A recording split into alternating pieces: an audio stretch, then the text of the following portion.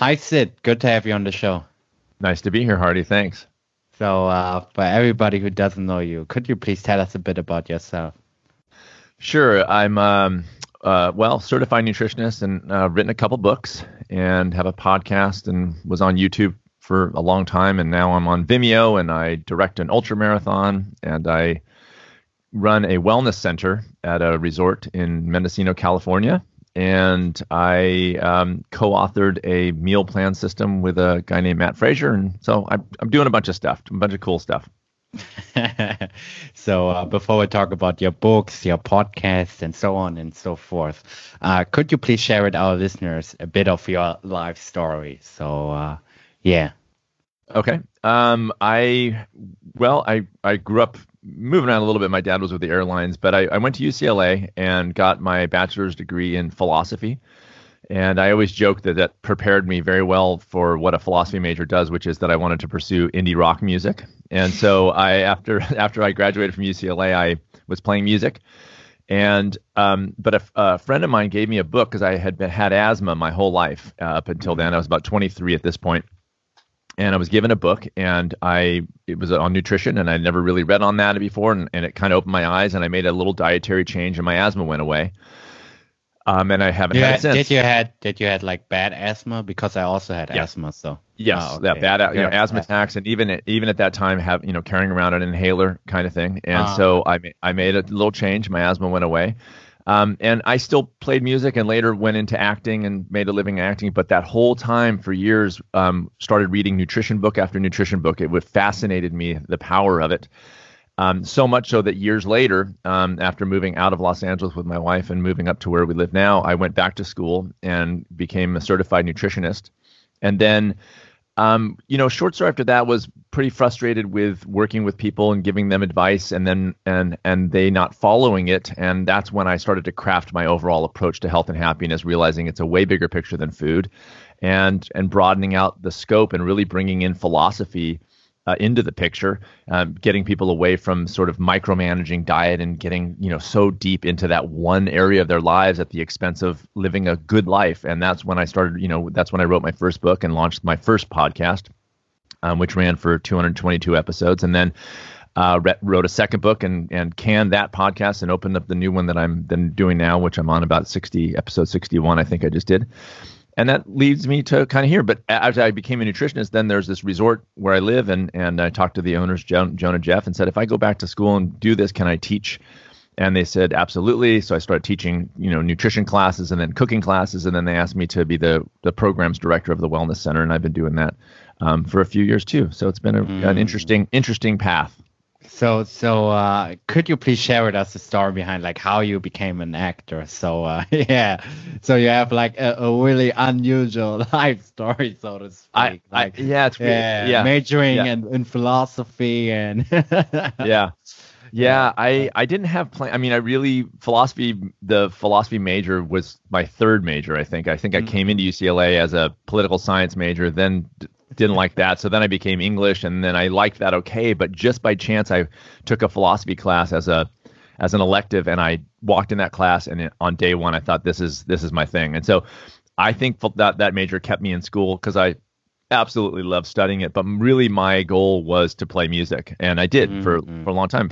In fact, I toured all through Germany. That's why I was really. You didn't have to even tell me that anything about your podcast. The fact that you were German, I was like, I'm on it because I love.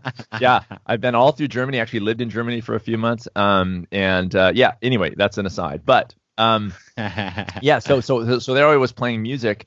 Playing gigs at night and working during the day at some random job in the audiovisual department of UCLA. And a guy that was coming to my shows that I had met gave my photo to his agent. He was a working actor. What kind of music were you playing back then? And still do. It's alternative rock with a little bit of Western. The Germans liked me. I probably could go back. I'd like to go back there and play again. I played Berlin a couple times too, even. But anyway, and so this guy who was coming to my shows gave my photo to his agent, and they asked me to come in and meet with them, and I didn't really know much about it. And they liked what they saw, I guess, and so they signed me, and I started going to auditions, and I started working pretty fast, so fast that within the next year, I quit that job that I had and became a full-time actor and musician for the next 10 years. And that was what kind of acting were you doing back then? So. Screen Actors Guild, the kind of thing, but a lot of commercials, some movie and TV. People can look it up on IMDb. That I'm there, and I worked steadily. The commercials I did really were the way I made a good living, and then I was able to do TV and movies when they came up, and a couple good I was on a couple movies for a couple months kind of thing. And it was good, and it was great because as I'm progressing in music with the band, if we had a tour or if we needed to go out of town, I wasn't, I could just call my agent and say, listen, I'm going to be out of town, and they don't care. So it was actually created quite a lot of freedom for me to pursue music and record and do all those things that I really was passionate about. So I think that a lot of people want to make money with their passion and want to become like a musician or an actor and what have you. So, what would you tell them? Well, it's an interesting thing because I worked as an actor steadily, and it was not my passion. And I remember, and I've talked about this in my podcast a lot, and I've talked about it when I give talks. My agent said at the time when I was at one point I was working, pretty one of the top commercial workers and actors in LA. I was just working kind of steadily. And he said to me, the reason why you work is because you have other things going on. You have music as your passion. And I always remember that because acting wasn't the thing. It was a job. And if that didn't work out, I would have found another job. It wasn't the thing. Music was the thing. And so because acting, the pressure wasn't there, I was able to just do it. I did a good job. I was, good at it, but I had this passion. So it's kind of like, when you remove money out of the situation, so as it's become now with my practice now, I just want people to work at what they're passionate about. Making money at it is it really doesn't matter. I mean, that's kind of nice. But at the same time, I don't know what would have happened musically if I had made enough. I mean, I made some money, but not enough. Any money I made, I just went right back into the band to record more, basically. So I don't know what would have happened if the band had hit and gotten popular enough where I was doing that full time. I wonder if I wouldn't have loved it as much. And it's a question I can't answer, but I think looking back, I really loved music. I loved everything about it. I was free to do exactly what I wanted. And I think not having any pressure allowed that to happen. And so I don't know. I think the important thing is to find something that you're passionate about and do it regardless of whether you make money or not. So, Sid, could you please speak to like the best times you've had as a musician or an actor and the worst times you've had as a musician or actor? Acting, so I'll start with music. So music, there was a little bit of drama with the band, and I kind of whatever. That's just sort of rock and roll stuff. One guitar player had to fire, and then I had a new guy. But it was funny the way that music happened, where I was playing gigs, and I formed a band called the Garza-Hillman Quartet, and that was the first formal band I had, and we got enough popularity that we went on tour and opening for a British band called Mojave 3. So by the time that happens, Mojave 3, we played a couple shows for them to open in Los Angeles and San Francisco, and they asked us to go on tour with them the next winter. So there we are in February or something, and the band drives out to Georgia, Atlanta, Georgia, and we meet the Mojave 3 band there, and we get on a tour bus. And it's a real, like a tour bus, and we'd never been really on tour. We'd done some out-of-town stuff, but not like a thing. So it's pretty exciting. And the first night we played in Athens, Georgia, and it was a great show, sold out, 600 people, really fun. And we get on the bus and we're drinking and partying.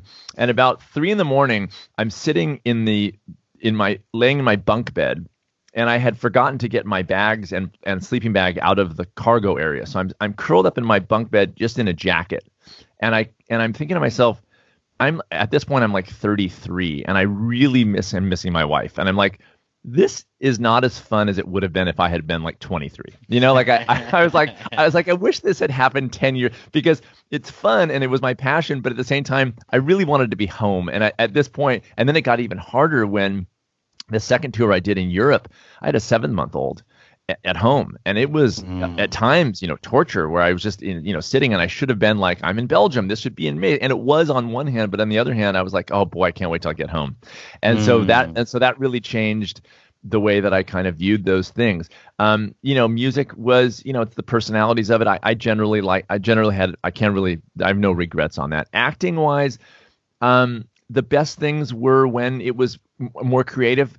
And the least fun things were commercials, but sometimes commercials were fun, but they're pretty quick. And sometimes it's just a little bit too, corporate, I would say. It's not as creative as I would like it to be. But again, for me, it was a job, so I don't really care. But the one movie I did for like 2.5 months, I was away again. I didn't have a child, but I was away from my wife, and so I, really missed her. It was like I wanted the work, but I don't really want to be gone. I don't want to be on the road for 6 months a year. You know what I mean? I like kind of being home and taking little trips and stuff like that. So all in all, good experiences on both fronts. I didn't have any hellish things, and most of it was just really fun. Yeah, and I think that like a lot of people who want to become writers or like musicians, they have those struggles that they need to keep a day job or something. To really get this thing going and become like work for Starbucks or at Starbucks or something. So I think it's rough. What I tell people now is this is a really amazing time. There's some difficulties in this time, but there's also some amazing stuff. I was just talking to a girl that works at the resort and she wants to pursue acting. And so she said, can you give me some pointers? She wanted to talk. And I said, listen, the number one thing I would tell you is work. Start working. It's an amazing time right now with YouTube and things that are happening where you can, as an actor, work. You can put on your own show. You can create scenes and record them. And even before YouTube, you could still do that on video. You can work. I think what happens is we kind of have this waiting. We sit around and wait. We want the call to come in. And people, you want to be a writer? Write. Start writing. That's the thing. People, they just kind of want, no, I'm gonna be a writer, but I'm not actually gonna write. It's like, no, produce. If you're a screenwriter, start writing screenplays today. And if they suck, throw them out when they're done. But that's one more screenplay you have. You're gonna be better the next time you do that screenplay. So I think Great a lot advice. Of it is. Yeah, we like the idea of being an actor, being a musician. Well, work your ass off. And then if the stuff comes, great. If it doesn't, you've still worked your ass off and you're feeling good and you've put good stuff into the world, So it's like that was a tough love thing with her. It's like, no, work. Don't mess around. Start working. Yeah. And I think that most people are waiting for this magical moment. Yeah, the overnight success. Yeah. So what happened then, Sid? Like after you pursued acting and so on and so forth. Well, we had been, at that point by the time, I'd been acting about 10 years full time, and we had been in Los Angeles almost 20 years. My wife also went to UCLA. We started and we graduated a year apart, but we had been in LA for a long time. We had a daughter at this time. And just kind of coincidentally, my band, I had really started to hate playing live in Los Angeles. The way that the city was and the way the clubs were. I think I got a little spoiled by playing around the country and also in Europe, where it was people they wanted you there and they were excited. And LA sort of had so many bands that it was sort of like, nobody really is all ever, And so I had already told the band, listen, I don't want to play Los Angeles anymore. If we get a tour, if we get an out of town gig, I'm all for it. I don't want to play Los Angeles. So that had started to finish. We were recording an album that was happening, but I didn't want to play LA. Then the acting business really changed. And I remember the last year I lived in Los Angeles, I booked like 4 commercials that first 2 months of that year, and none of them went on television. Because that's how you make most of your money, is when it starts to air and you make residuals. And so the business really changed. And I thought, man, is this a sign? And I also, just for a whole bunch of reasons, one of them being reality television started getting popular. So actual actors were getting less work. And so I wasn't going out for auditions for TV and movie as much. I was just doing commercials. I started to really not like them. And I started talking to my wife. I said, I wonder if we can get out of here. I think LA it's killing me, and she was kind of feeling the same way. And so we started to look elsewhere, and we moved to a little town that is the exact opposite of Los Angeles, and we've been living here for 13 years now. And so it got this thing where we just wanted to get the heck out of LA, and coincidentally at the time I was actually so passionate about nutrition and health that I thought, this is my next deal. How come? I think is what happened with me, for sure, but also seeing the health of generally people getting worse. And I don't know. I can't really peg why, but I love the field so much. I love health. I love helping people take care of themselves in a much more profound way than just eating well. It's so fulfilling to me, the way that music was fulfilling in a way artistically, and you know, playing in front of people and having them be affected by your work. Well, I have that same experience with nutrition and health. Is that I see the results, and it's like the most fulfilling thing ever. You know, when somebody goes, I feel better, I'm happier, you know, and you go, whoa, and even if you play a little part in that, it feels incredible. So I think I wanted to maintain the passion I had for music into another field, and that was the field. And I don't have to be away from my family as much. So there's some really nice things about that too, you know, that I don't have to be sitting in a tour bus at, you know, and you know, so it's a, to me, a better deal right now. So, Sid, could you please speak to like what are the biggest epiphanies that you've had learning about nutrition and diet and so on and so forth? Because I think in this day and age, like there's so much contradicting information on the internet, and people are so confused. So, yeah. Yeah, I think that the confusion is a tragedy, and I think that it's on purpose, because I think that if I can give you, you know, a top 10 lists, and I can tell you that you need to be really, really, really careful, or otherwise you're going to die. I can create a fear-based model, and you'll keep coming to me. And I don't like it at all. I think it's unethical. I think that the confusion around nutrition is because people are trying to make a buck, and I want to make a living too. The question is, at what expense? And I think the reason why people are so confused is because there's a lot of industry involved in nutrition. If you notice that people weigh in on nutrition, they talk about nutrition, they have advice on nutrition, and most of those people aren't even studied in nutrition. Everybody has, oh no, you should be doing this. And it's like, well, have you studied? Have you read the actual research? And so I think there's a lot of insanity that's not science-based, and it makes people afraid, and I don't like it. And I think the stress around food is debilitating. So what I have really, the epiphany was, wow, this is more simple. The more I studied, the simpler I began to see it. I thought, well, this is way overcomplicated. This is not, every wild animal is just eating a very simple diet and doing fine. They're looking at us like, you guys spend billions of dollars in pills, and you know more about nutrition, and yet you're getting less healthy. How's that possible, right? So I really wanted a simplify food for people so they can get to the real business of living fun and good lives, and so get past the food thing so they can actually be happy. And that's when I realized I'm going to devalue food, make it simple for people, and then show them how to incorporate good eating, but then move on to the other stuff that I think is more important for most people. And I think that all those web articles and all those content out there, it creates the illusion of complexity. And, it absolutely does, because if I can confuse you, you'll keep coming to me, right? If I can confuse you and make it so crazy, you're going to come to me because you don't want to be stressed about it. You want to feel like you're going to feel like you need help, and if you think I'm going to be the one to help you, you're going to keep coming to me to make you less afraid, to make you less confused. I would rather make somebody less confused and send them on their way and have them live a good life and not be tied to me to think that they need me. I never liked the guru model. I think it's really damaging. I think that if people like everything that I'm saying is right. You have yeah. Just listen, follow me. Don't follow my ideas. I don't like that. I think it's really damaging. So what I always tell people is, don't do what I do.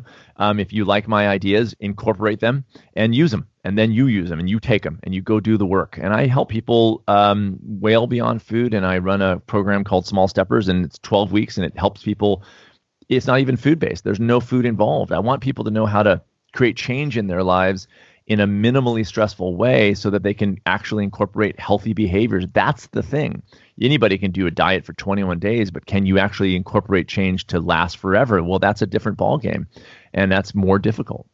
So before we talk about your program, like what happened like after you've quit acting? Like, did you directly start your wellness center, or like? Well, so this is like when I always tell these stories, it's like I go, oh my gosh. But anyway, so my wife is a graphic designer. That's what she does, and she's been doing that for about 20 years. And so we're in Los Angeles acting. I'm still making money, but it's not quite what it is, and I'm really not liking it. So she had gotten into this form of printing press called letterpress, which is an antique form of printing press. So we bought a letterpress, printing press, And because I had time on my hands, I thought, well, I'll learn how to do this. This looks fun. So I apprenticed with a guy and I learned how to letterpress. And that was the reason why we were able to get out of Los Angeles, because as I was printing and she was doing design, we thought, wait, we're not tied to Los Angeles anymore. I don't have to be here. If I don't have to act, great. I already don't want to play music here. Let's get out of here. So that's when we moved up to where I live, Mendocino. It was we printed, she designed, and I printed. And we did that for a couple of years. Then there was a recession in the United States in 2008, and the business slowed down. And so that year I went back to school, become a nutritionist. And so the first interim job I had was being a printer. And I waited in a restaurant at night at the resort, actually, that I work at now. But when I went back to school, I shifted out of the restaurant and became the wellness, doing the wellness thing that I do now. It was I look back at it and I always wanted to find something that I loved and was passionate, felt good about, and it sort of bounced me around to some places. And this is where I'm settled now. I have no idea what's going to happen next. So what is the wellness thing about? So could you please speak to that? Sure. The resort is called the Stanford Inn by the Sea, and it's a eco resort on the Mendocino coast, and it's beautiful. It's got 41 rooms, and it's got canoeing and biking and organic farm. Pretty big, isn't it?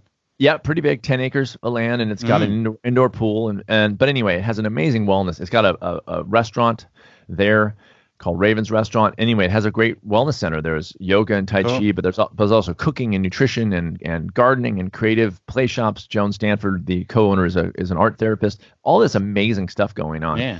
And so that is my home. I love that place. And on the side, I do the books. I write book. I've written the books and do the podcast and everything. But that's sort of my base.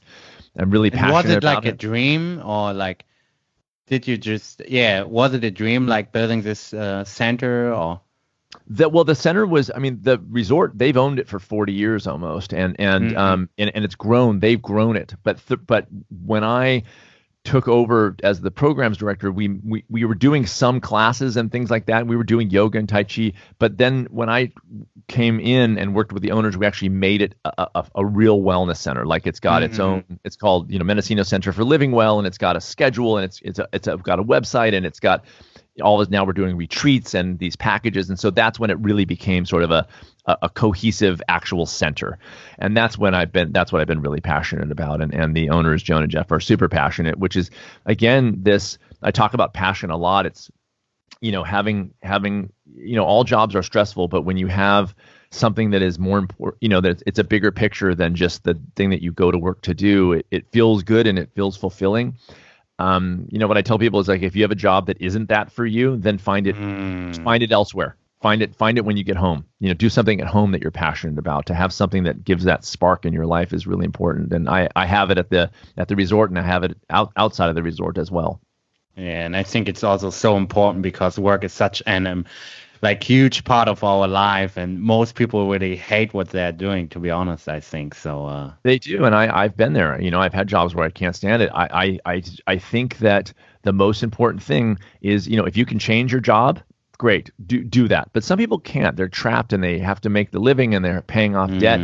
So find something else. Find something outside of your job that makes you happy. It's important. When you get home and all you do is flip on a television and drink some beers and go to sleep, it's not going to be a good thing. I'm all for drinking beers, watching TV. I'm just saying most days, some days to come home and do something that is, and this is where my small steps comes in, but, to come home and work on a novel for 15 minutes, that is life-changing. I've had clients have incredible experiences just by having a few minutes of something that they're passionate about, playing music, writing, anything, going for a run or something that is for you, really makes the day better. When you have to go to work the next day, you've sort of got other things to look forward to when you get home. I think that's a big thing. Yeah, and I think that a lot of people fall into this trap, like scrolling through Instagram directly after work and just wasting their time on social media. And it's I think really a big trap. So it is. It's getting worse and worse. I just read this recently, and I was talking about it in my podcast a decent amount. But the number one cause of death for kids in the United States from 10 to 19 years old is now suicide. and they attribute it in large part to social media, video games, but social isolation. Kids are physically safer in this country than they've ever been, but their rates of depression and anxiety are increasing. And crazy. We're all so connected, but yeah. So what I did last December is I quit all social media. I literally quit everything. I deleted everything. I deleted Facebook, LinkedIn, Twitter, Instagram, and the last holdout was YouTube, because I post videos there on my channel. I have 250 videos.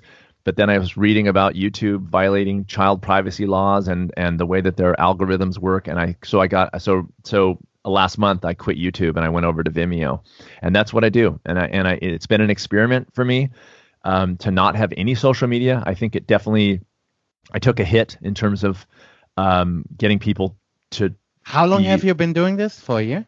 Last December, yeah, and this December will be a year. I think it was December 15th. I literally deleted everything. Yeah, I deleted everything. It was a hard decision. I think it's amazing, because like most people, they quit and they come back like in 2 weeks or 1 week. So well, I joke that it was like a twitchy 2 weeks after I quit. Like I kept like going back to there. Oh wait, no, I don't. Oh, go and get back. Like we do it. So I check, and there was nothing to go to, and it was weird how trained we are behaviorally to just have that thing so accessible.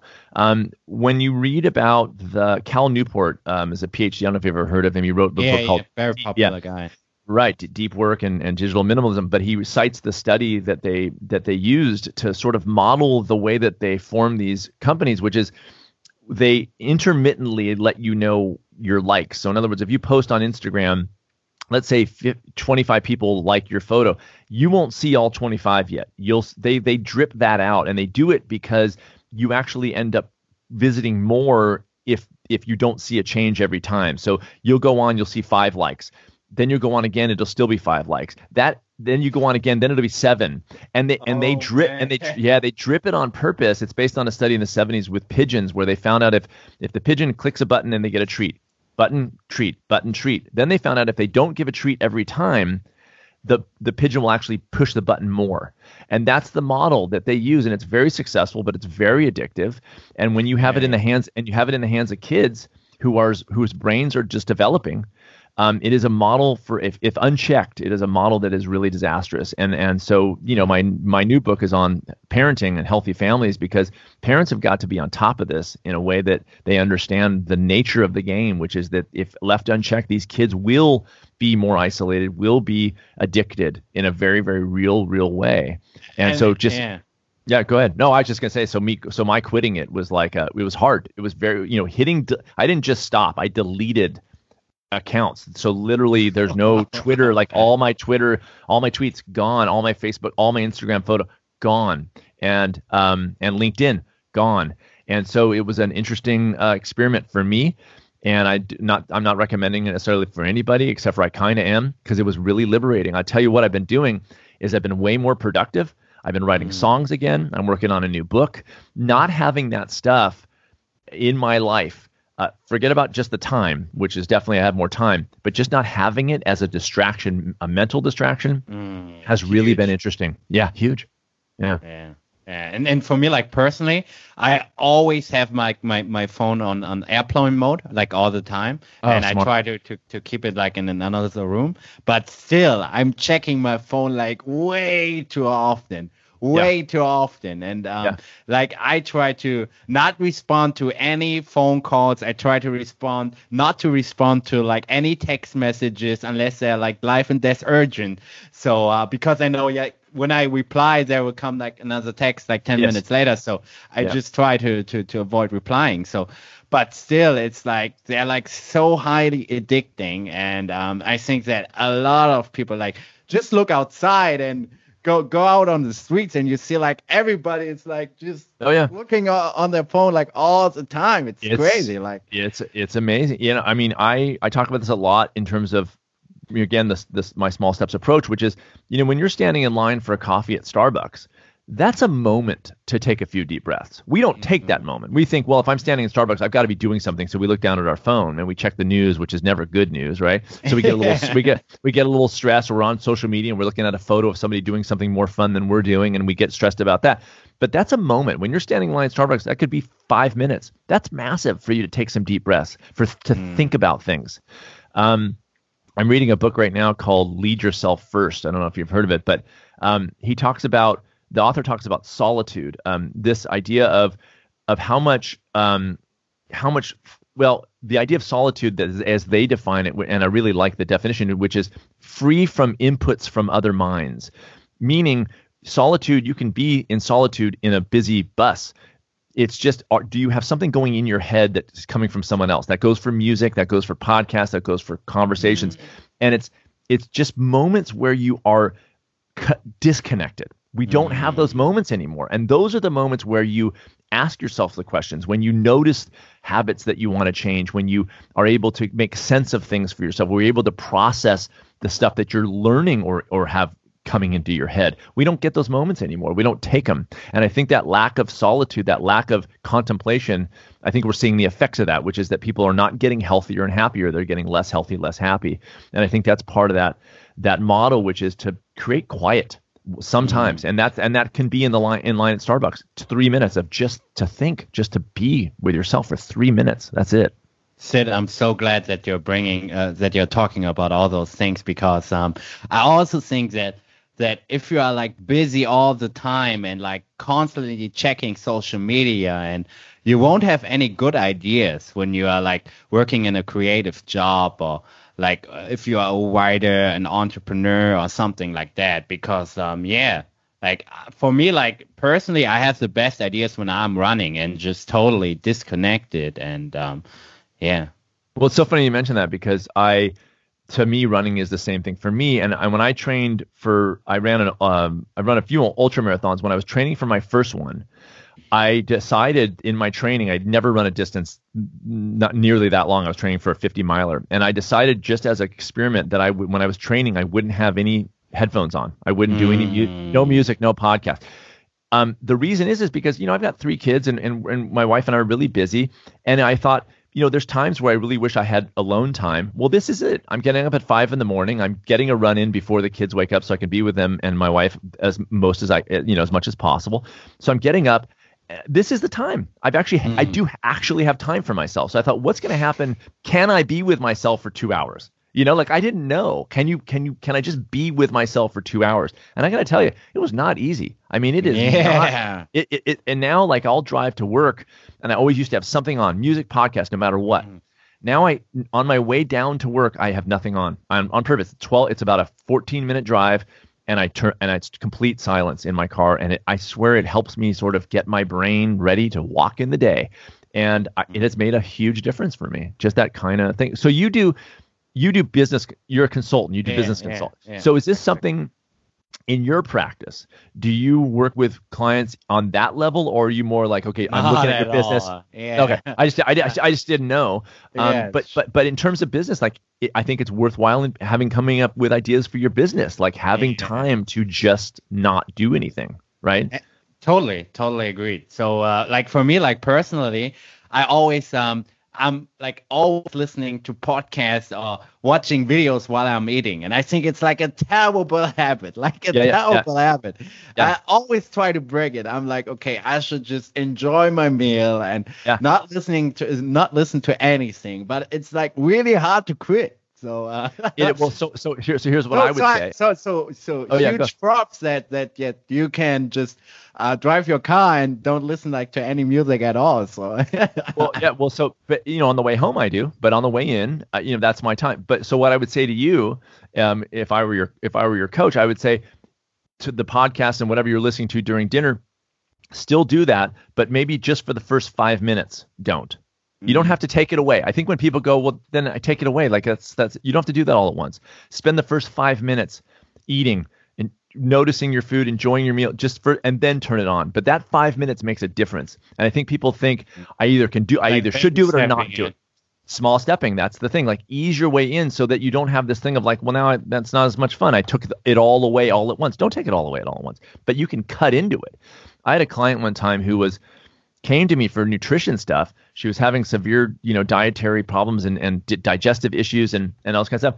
Well, her diet was actually pretty darn good when I looked at it. She was on Facebook for 5 hours a day, and she was fighting with people. Like, it was that kind of like, getting into it, and it was that stress. I said, your diet's fine. And so one of the things we did is she set an alarm where every hour during the day, she would get up and walk around her yard for 5 minutes every hour. Mm-hmm. And that made a big difference. It was just, I said, I'm not going to take Facebook away. That's your habit right now. We're going to ease out of it probably over time. But right now, let's cut into it. Let's get you a few moments to kind of take some deep breaths, because, man, it's like debilitating. That stress is debilitating. And I also think that, for instance, when I'm picking up my phone and I'm checking it, I'm always like, okay, give me 10 seconds. Give me 20 seconds. Yeah. 15 minutes later, I'm like, fuck this. So I know. Isn't it amazing how fast time flies? You look at you look at a YouTube video, and then 8 YouTube videos later, you kind of wake up and you just go, holy crap, what happened? How did that happen? Like your kids have grown and gone to college, and you're just like, what?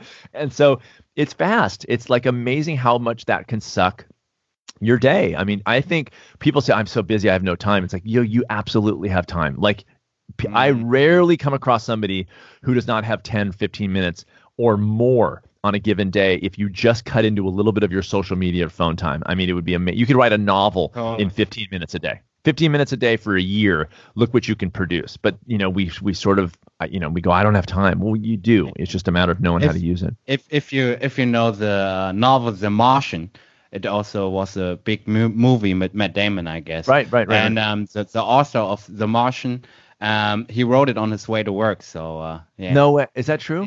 Yeah, that's a great story. Like in a subway or train or something. Yeah, subway. Yeah, he wrote it on a subway on his way to work. Gosh. So oh my gosh! There you go. That's exactly. I'm so glad you told me that. I'm going to talk about it in the podcast. I think that I just think that's amazing. I had a client who, I had one of my best. Like 20 minutes add up. So over time, it adds up. It compounds. So not only does it add up, but it actually affects, when you have something like that you're working on, it actually affects your other habits. And it really actually does. When I've worked with people, I've had this happen time and time again, where they want to make a change in their diet.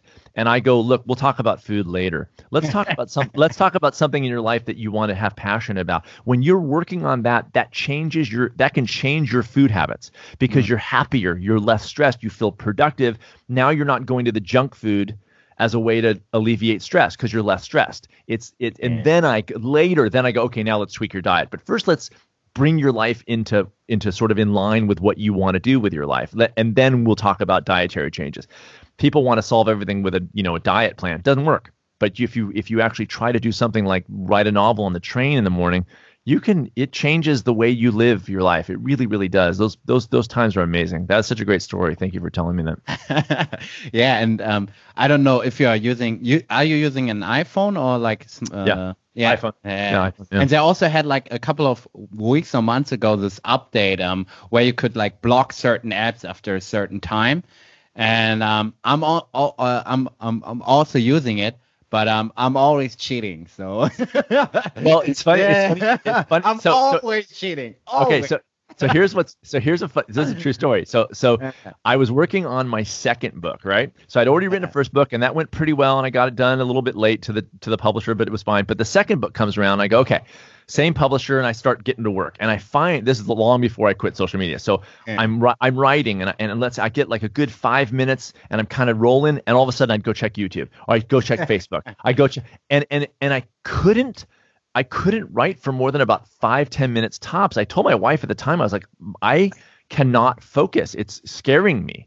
I felt like I had lost the ability to continue. So there I am one day writing, and then of course I go to YouTube, and just by chance in the YouTube recommended feed is a TED Talk by Cal Newport, who I mentioned before, on that he quit social media and on this deep work thing. And I thought, what's going on here? So I got his book, Deep Work. I swear, if I ever meet the guy, I'm gonna tell him he saved my book, because I read that book while I was supposed to be writing mine, but it got me to be able to turn things off. So one of the things I got was this plugin on my browser that, again, from this time to this time, all websites I was, I put in YouTube, Facebook, Twitter. So I'd be Turkey, or what kind of app were you using? I can't remember what it was called. It wasn't called Cold Turkey. I don't remember the name of the plugin. Cold Turkey is like really popular. So okay, it was. This is like 3 years ago, and I just can't remember. I can't remember it. But anyway, so I'd be writing, then I'd go to YouTube, just without thinking, and this screen would come up and it would say, "Shouldn't you be working?" And it would block YouTube, and it was like that thing saved me. I was like, oh, okay, and because otherwise, man, it's so easily you can just go over there, right? And it's like too easy. It's too easy. Yeah, and also, so like sometimes I'm checking the time, like how much I've used my phone during the day, and I'm like 1 hour. What the fuck? Yes. 1 hour? I was just checking it like five times during the day, and I'm like 1 hour's gone. Oh, yeah. Like, oh yeah, it's impossible. Think about how much think about how much creative work can get done in an hour, and it really does add up, and it's very real. It's very real to me. It is probably the most important focus in terms of health and happiness.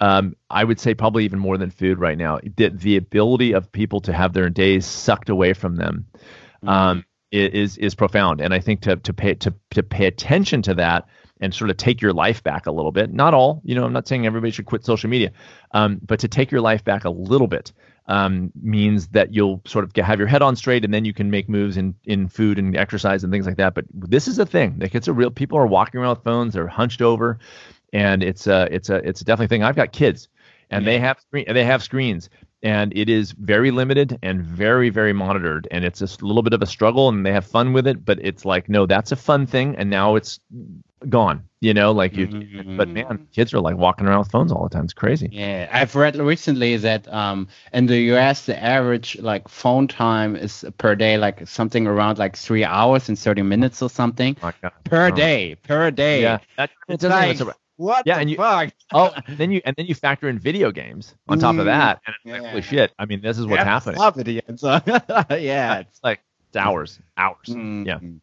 So please speak about like how you quit like social media. Like you said, the first 2 weeks were like pretty hard. So yeah, it was. I had seen, and it was funny because at the time that I quit social media, I have an assistant who, it sounds fancier than it is, but she just does some things for me, and at the time she was posting a lot of my stuff. And so I wasn't even posting that much stuff. I would post on Instagram, but I really didn't do Facebook posts. I didn't do Twitter that much. In fact, I think I'd already quit Twitter, but I didn't do much on Instagram, just a little bit. And she was posting on Facebook and stuff.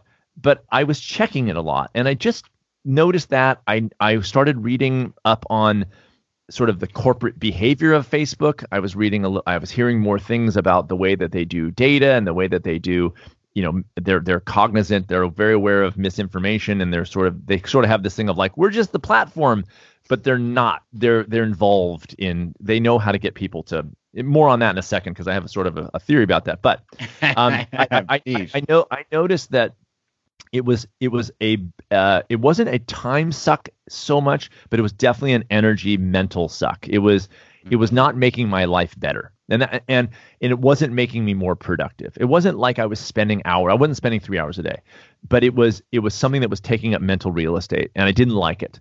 And so I really took a good hard look at what purpose this was serving in my life. It wasn't social. I mean, it says it's called social media, but clearly it's not really social. Not at all, yeah.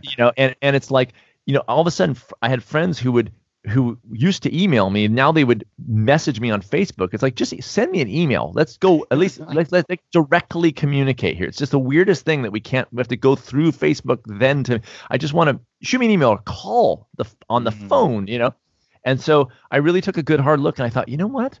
This stuff is not serving me. And I was very aware at the time that I'd take a hit professionally, which I have. And, but again, my life is better for it. And this is the bigger picture of how people think about restriction. When I gave up, when I was gave up cured myself of asthma, I restricted my diet, and people go, oh God, but my life got better. So yes, I restricted one area, but overall, I was living better than I was before. So is it really restriction, or is it just a choice I made to live better? And I sort of looked at Facebook that same way, and social media in general, which is if I restrict them, and in this case, I completely quit them. But if I do that and restrict that in that one area, will my life get better? And it was a gamble, but I believed that it would, and it did. But it was just it was hitting that delete. I remember just clicking. So Facebook's so great because when you delete your account, they keep it. You can't delete it right then. It's impossible. You have to wait a month. Like you delete it, and then they will finally delete it in a month. I was like, can I just delete? And it just made it so much easier. I was like, thanks, Facebook. You made my decision. And they make this on purpose, like 100%. Yeah. Of course. And so it made my decision easier. I was like, you know what? You just made my decision easizer because the fact that you behave that way is exactly why I am quitting your company. And so, but I remember hitting that delete button, just like, and it was kind of nerve wracking. I was like, because, I've been on it for, at that point, like 6 years, and all the posts and and it just wiped, and Instagram wiped, just gone. And then the first 2 weeks was a little like, and then all of a sudden it was like my life normalized. I still see friends, like I'm still in touch with people. It's not like I lost touch with the people who I'm already, in touch with in a real way. And so it's fine. Like it's just been fine. Yeah. And I think that like, for me, like personally, I think that if you are creating content, like go for it. But if you're just consuming and you're just sitting on the sidelines, like, come on. That's right. Do you really need social media? So I don't know. Like, and that's why I kept YouTube, and people criticize me a little bit because YouTube's social media. And, technically it is. To me, it was just a platform for me to post my work, my videos. I didn't go on YouTube and I've never commented on a video, literally. I commented on one filmmaker's video, this guy who does these amazing films, named Bill Yang. And I think I said, great video once. Like I don't get into comments. I don't do that thing. It's a place for me to place my work. Mm-hmm. But then of course, YouTube's, doing their thing now. So that's why I'm on Vimeo. I want a place that I can, put my podcast out, and a place that I can put my videos out. What's the problem with YouTube? They've been violating child privacy laws. They have these. Speak to that. I haven't heard anything about it. So. People should look. In fact, I just read a little bit of an article. I have to finish it about how Google, which owns YouTube, was doing something illegal, or they're being accused of using children's data. And like search histories and things like that. It's not a good thing. There's a great podcast. It's called, the podcast is okay, but there's a great specific episode. It's called Making Sense with Sam Harris. I don't know if you ever heard of that podcast. Popular guy. It's episode 152, and I can't remember the guy's name, but he was at the very beginning of Facebook working directly with Mark Zuckerberg. And people should listen to this podcast because he really goes deep into. What episode? 150? 152. 152. I think it's called The Problem with Facebook or something like that. But anyway, it's episode 152 of the Making Sense podcast with Sam Harris. And I've really been sending that around. I want people to understand it and pay attention to it. Samantha Bee has a show, Samantha Bee, and she did a little bit on YouTube as well, showing how when people look for pictures of like sexy women, the algorithm will move them progressively to younger and younger girls, and that the executives at YouTube were aware of it, but said, listen, don't rock the boat. Like employees would come and say, listen, this is happening, and they kind of don't want to rock it because they know exactly what brings people more to YouTube. And so I just started seeing rumblings of that. I wasn't happy with it. I've got kids, and I don't like. It's a weird thing. Now, when I referenced earlier that's a bigger picture, my bigger picture take on this, and this is what I talked about in one of my shows, which is I think that we are at fault for this, and here's why: because we expect things for free, and so when we expect things for free, and these companies need to make money. That's a recipe for disaster if they don't have any sort of ethical compass. If they go, listen, you want YouTube for free? Here's what's going to happen. We're going to do things to make sure you keep coming back, because the more you come back, the more advertising we can sell. Facebook, the same exact thing. Twitter, the same exact thing. If we would as a culture and as a people say, listen, we're going to start paying for things. But in exchange for me paying you, I want my data kept private. I don't want it shared, and I don't want these crazy algorithms, and I don't want intentional misinformation. I want transparency and an actual true platform. Then we would be able to make these demands, but we won't. We don't want to pay for Facebook, and then we get pissed that they're behaving badly. It's like, what do you expect? But I think Sid, this is like, I totally agree. But I think it's a big assumption to make that most people are like really interested in keeping their privacy, because just look at the Facebook posts. Like, people are posting like super personal stuff like all the time, every day. So I think that a lot of people are not really thinking about their privacy. So. Well, I think that what happens is that people assume that because it's on their page that it's not going to go anywhere, and they go, yeah, because I have my friends and I post to them, but they don't know that it's being culled and that data is being used that for advertising. You take an Uber and your map is then given to somebody else. It's actually happening in a weird way. And again, I think people need to step up and start paying for things, start to put their money into places that are worthy and worthwhile, like into podcasts, like into I have Patreon supporters that it's like, put your money into support the work. And if you want a platform, so when I launched the most recent group launch of my program, my Small Steppers program, I wanted to have a private chat room, a la like a Facebook discussion group, but I'm not on Facebook, right? So I found a company and I paid. What kind of company? Called it's XY, it's like Ziondo, XYONDO or something, and it's a private chat room. I pay for it per year. It's completely locked for my members. And it's not Facebook, and I pay for it. And it's like, no, that's fine. That's a good deal. I pay you, I get the privacy in return. These people's chats are not going to go anywhere. They're not going to have their data mined. And if they do, then I'll have a problem with that. But that's the promise anyway. And so it was like, I'm looking for things that I'll pay for. And if I can't afford it, I won't do it. But if I can afford it, it's like $55 a year. It's not very much money, but so worth it for me not to have a Facebook chat room. Not to be on Facebook. So the members are there. They're chatting with each other, and it's safe, and nothing's going to happen to their data. I think that the biggest problem is that like all those big companies, they have like this huge network effects, and it's so hard to switch the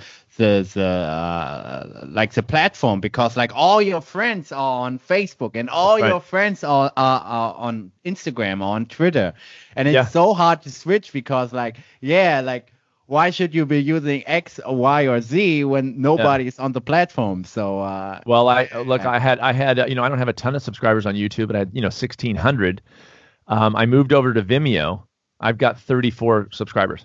I mean, I went from 16. Yeah, I went from 16. But again, that I don't know what to do about that. Like, what's the other option? What's the alternative?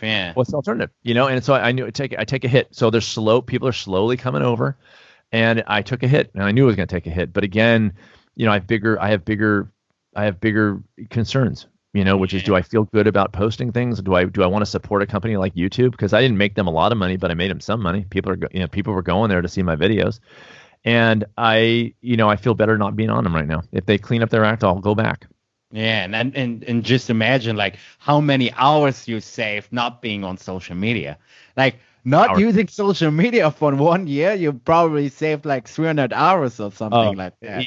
Easily. And it put me in a place of when I would generally go to social media or something, and I don't have that, my brain now thinks, what could I be doing right now? I mean, that's the question I ask.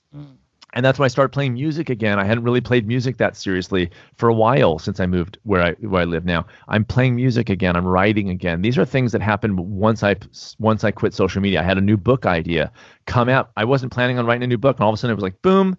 I'm attributing those things to having, again, more solitude, less inputs, and time with family. Like, I'm spending real time with family. I'm not sitting around my kids on Facebook. I'm being with my kids and my wife. That's real. That's real stuff. And it's just the struggle about it is that when I announce that I have a new podcast up, I don't have anywhere to announce it. And that's a real thing. Like I don't have. I'm not. I would post a Facebook post, Instagram, new podcast episode up, and I don't have that anymore. So my podcast. Go ahead. Yeah, but I think you still can have a big brand like not using social media at all. Just look at what's his name, Alex Jones, like from InfoWars. Yeah. He has like huge brand. Like I don't know, he gets like 1 million clicks per month or 10 million or something. Oh like, yeah, it's nuts. Crazy numbers. So yeah, and he was on. I mean, he was on social media for a long time. Yeah. I think he got kicked off Facebook or something. But yeah, he got kicked off from everywhere. Like YouTube, Twitter, everywhere. Right, but he used those things to build his brand, So I was in a yeah. Well, no, I mean it's not a bad example, but the point is he's able to totally sustain without it. I just never got to his level of popularity where I could afford not to have social media. I kind of can't afford not to have it, but I don't have it at the same time. I mean, I probably should have it. It'd be better for my career to still be on social media. There's no doubt about that in my mind. But it's again like what's the trade-off, for me. Mm-hmm. Yeah. So could you please speak a little bit about your program, because I think that everybody would love to hear about it. Like, so many people are interested in health, and we spoke a little bit about time management. So yeah, could you please sure that? When I wrote my first book, again, I spoke to this earlier in the when we were in this conversation, but the frustration early on of giving people, this is in the very beginning of being a nutritionist, handing somebody the recommendations. Here you go. You told me what you wanted, and you wanted to lose weight, or you felt like you were going to be you're almost pre-diabetic or whatever. Okay, here's my recommendations, and then they wouldn't follow them after about a month. So that was when I thought, what's going on here? This isn't good. Like, I'm giving recommendations that are good. I still stand by them, but nobody's following them. That's not going to help anybody.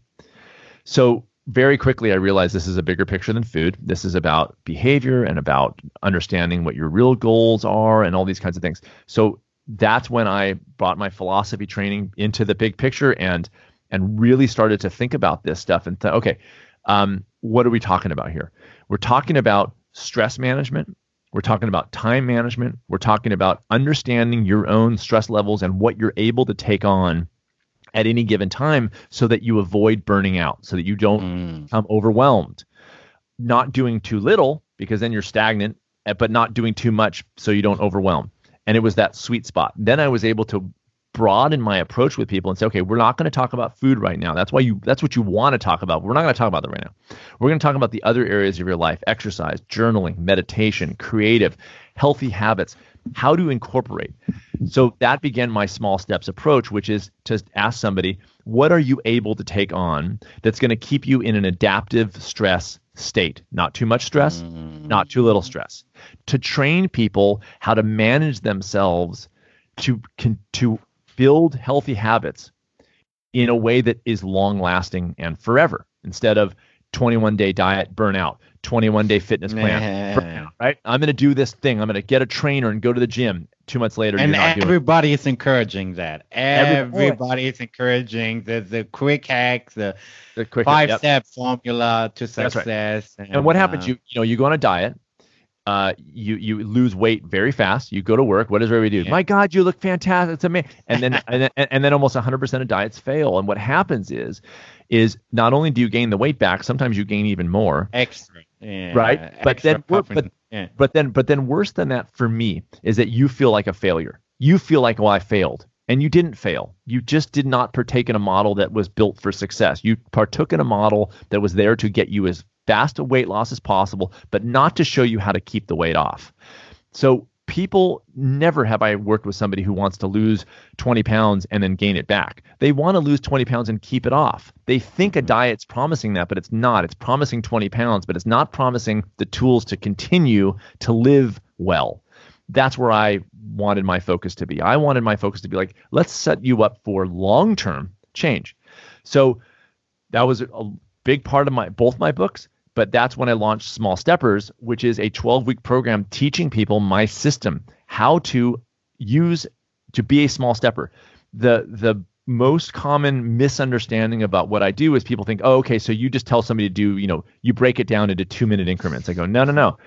I want somebody to ask the question, what am I able to take on? Because for some people, a small step for some people is really big compared to for other people. So in other words, if you came to me and you said, I just got diagnosed with cancer, and you're freaking out, your small step in the diet world may be to change your diet completely today. That may be your small step. Like you literally change your diet overnight. And that's your small step. Why? Because it's not over. You're not going to get overwhelmed. You're ready for that.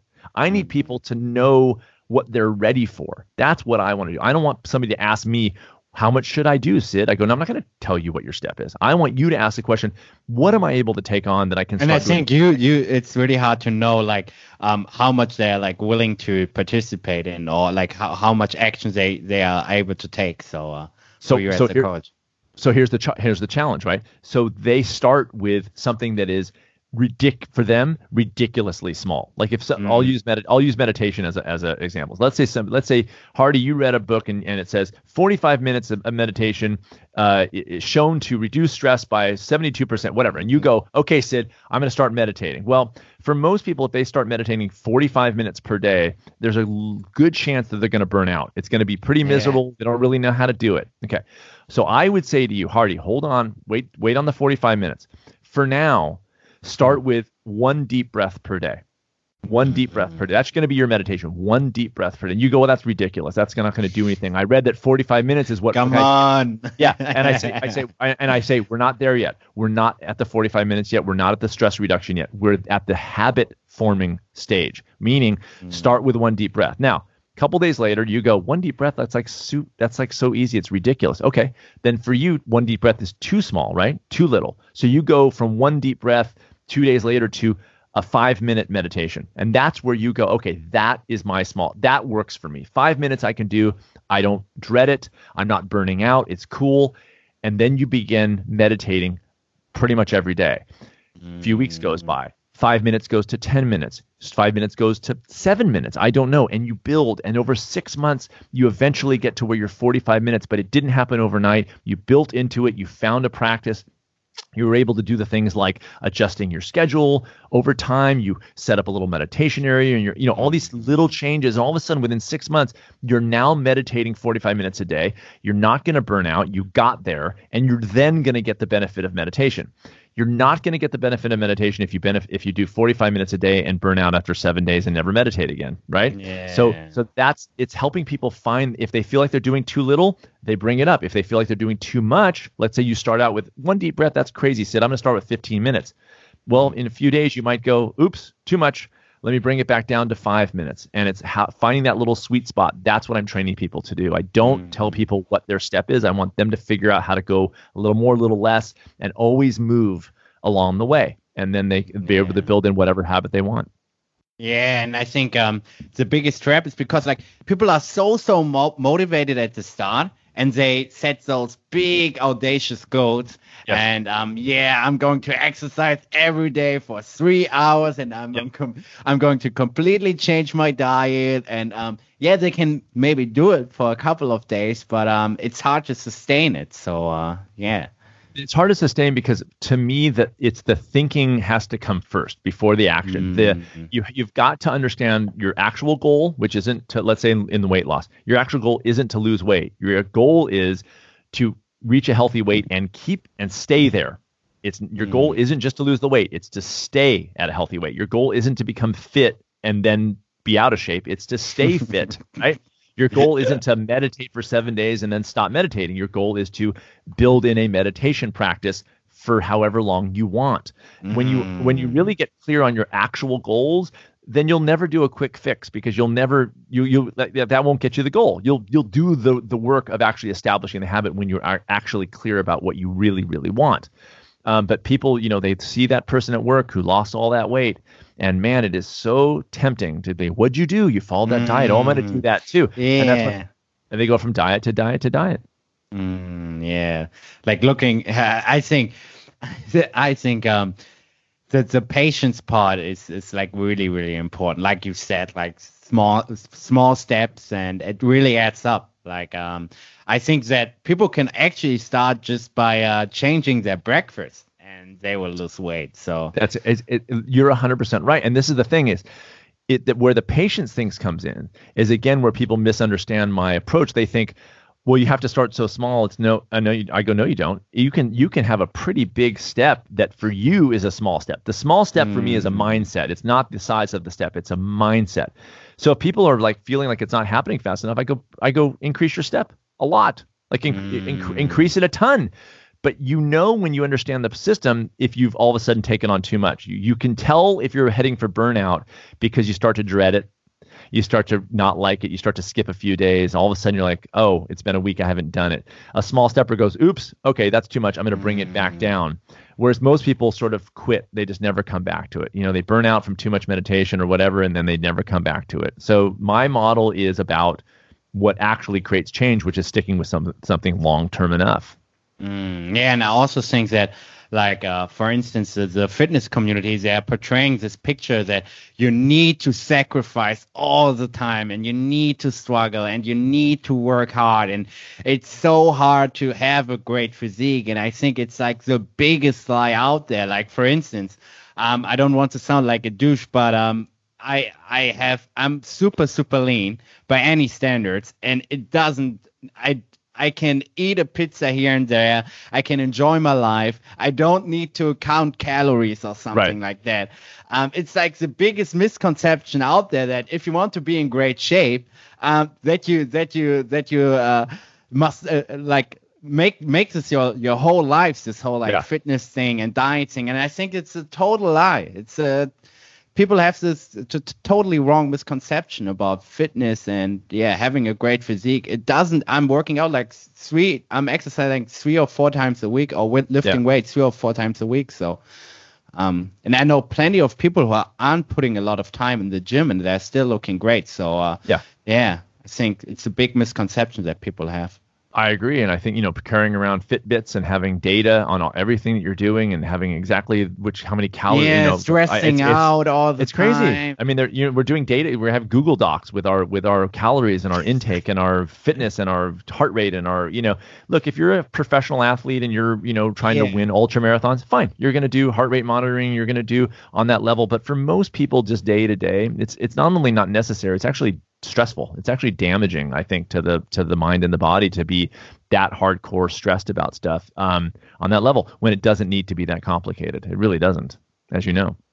Yeah, but don't you think that most people have this misconception of it needs like so much time and hard work? My gosh. Oh yeah. No, people come to me and they have been counting calories. They've been measuring and weighing things. And when I say, okay, we're going to dispense of that, like it's not necessary. It's actually not necessary.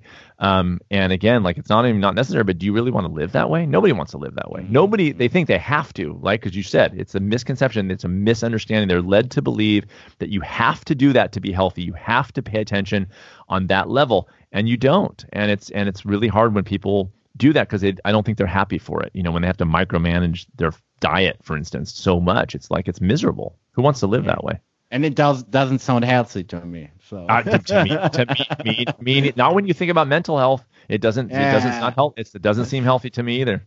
Yeah, stressing about calories all the time. And what should I be eating all the time? Like, I want my diet to be on autopilot. I don't want to think about it at all. So I'm the same way. And I sort of got to a framework where I generally what I tell people is I'm a nutritionist and I don't think about food day to day. I really don't. My wife and I don't measure, count, or weigh anything. The kids, I don't want them to grow up thinking they need to do that stuff. I don't want them having food issues. We eat till we're full, but we're eating food that's healthy most of the time. Then we go out and do something a little less than healthy. Who cares? Because we're eating well most of the time. We move our bodies most of the time. We don't stress out about missing a day here and there, and it's fine. It just doesn't have to be that crazy. Yeah, and I think this makes it like way more enjoyable, and it sounds to me like your lifestyle sounds like something you can do for 5 years, 10 years, 20 years, and so on and so forth. And like most approaches are like really short term, like you said, like just like get lean in 30 days. But what then? So yeah, what's on day 31? Yeah, and yeah, it's like you do a 21-day diet and you've got the recipes and you've got the shopping list and you're doing the following the plan, and then the diet ends and it's like, did you learn anything? Like really? And I really want people to dispense of that stuff and make the changes as fast as possible for the goal of keeping those changes around. If you understand that you want them to be long-term, people will manage themselves pretty well. If they realize they want to not only lose the weight, but keep the weight off, they'll do things very differently. They won't go to a diet in general because they'll realize a diet's not going to give them what they really want, which is the tools to continue. So they'll say, okay, I'm not going to do it. Let me start this as a habit forming kind of thing. Okay, now I can sort of begin and do it right.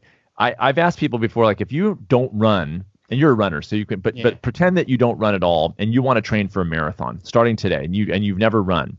How long would you take to train for a marathon? If you wanted to today start training for a marathon, no fitness at all, from couch to marathon. Yeah. How long?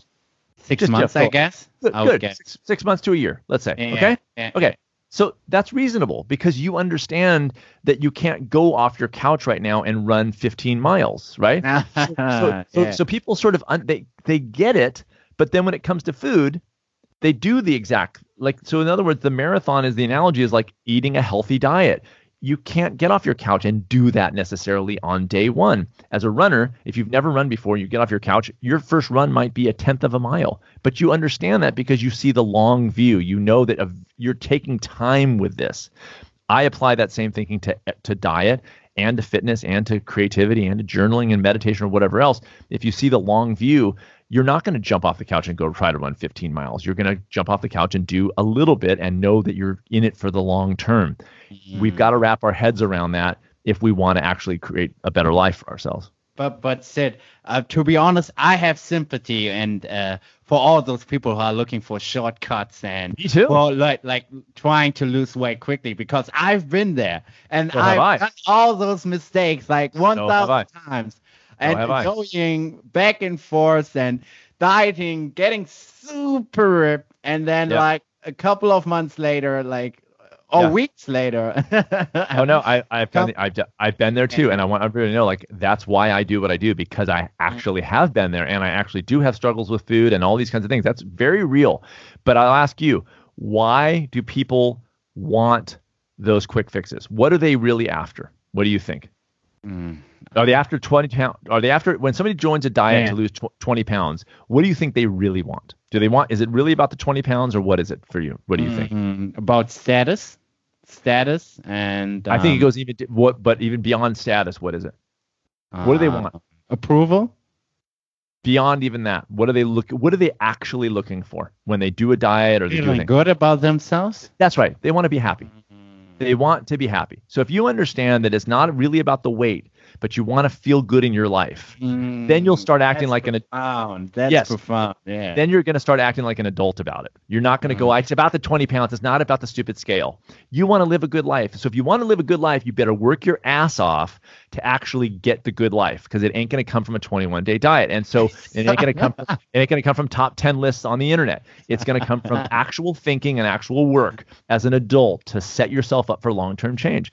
And so people have to ask that question. You will never ask that question if you have a phone in your hand and you're looking at social media all day. That's where solitude comes in. You ask the questions when you have moments of silence to shut the world out for 5 freaking seconds and ask that question. That's when you get the answers, and that's when you'll stop getting distracted by stupid quick fix models or some internet article that tells you got to eat the keto diet or some crazy shit. It is it's being serious and actually looking into the real work of this. So please unpack the keto thing here, because I'm also not a fan of keto, but there's like a huge internet trend out there, and like so many people are talking about keto, everything's keto. So please speak to that. Yeah, keto is amazing unless you want to be healthy.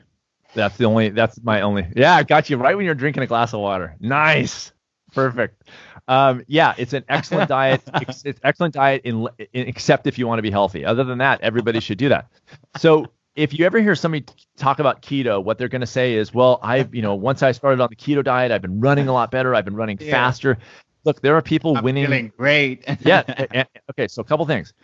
It is, first of all, for lots of people that go on the keto diet or any diet for that matter, short term, they're gonna feel better because if you notice what's happening, they're paying attention to food in a way that they weren't paying attention to before. For many people, the keto diet is a healthier diet than what they were on. For people eating standard American diet, yeah. Exactly. So it's a move. They're like, well, look at me. My numbers are better. I'm like, absolute paleo diet. It's like there's a lot that the paleo diet gets completely right. And you're paying attention to food all of a sudden. Before you were sort of going to the Starbucks and having whatever chocolate it's on, not really paying attention. Ben & Jerry's every day. That's right. So all of a sudden now you're paying attention and you go, look at that. That's amazing. So yeah, it's a step in the right direction for many people. It's just not the final step. There's way more to go. The ketogenesis in the human body is a state of starvation. It is a state of stress for the body. See, people understand that there's three types of calories: protein, fat, and carbohydrate. The brain is fueled off only one of those, and that is carbohydrate. The brain runs off sugar. So how is it that carbohydrates are somehow now a bad thing for you when your brain runs off that? So what the ketogenic diet does, and in some way the paleo, definitely the Atkins, is sort of the same. And look, this stuff makes money because people, they get to hear what they want. They get to hear what they want to hear, and that's fine.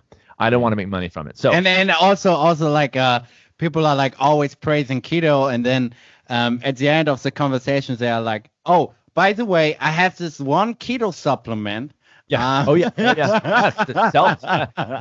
I made a pact, a promise to myself when I started as a nutritionist that I do not sell anything nutritional. Nothing. No powders, no pills. Conflict of interest there. Yeah. I don't do it. I mean, I have friends who do, and I know what they do, and I recommend their products. I don't even have an affiliate with them. I literally am not connected financially to any product at all.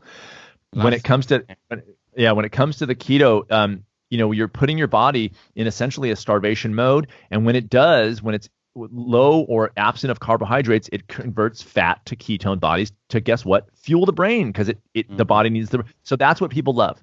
They love that it's burning fat. They love when they're endurance athletes that they become more fat adaptive and their body's using fat. I do too. I'm an ultra runner. I like that my body uses fat too in the way that I train. And yet I'm on an extremely high carbohydrate diet and not overweight. I'm lean and I'm in good shape. I'm 50 and I'm doing fine. Yeah, and you did like 50-mile ultra marathon. That's right. And I've done that's 750 Ks.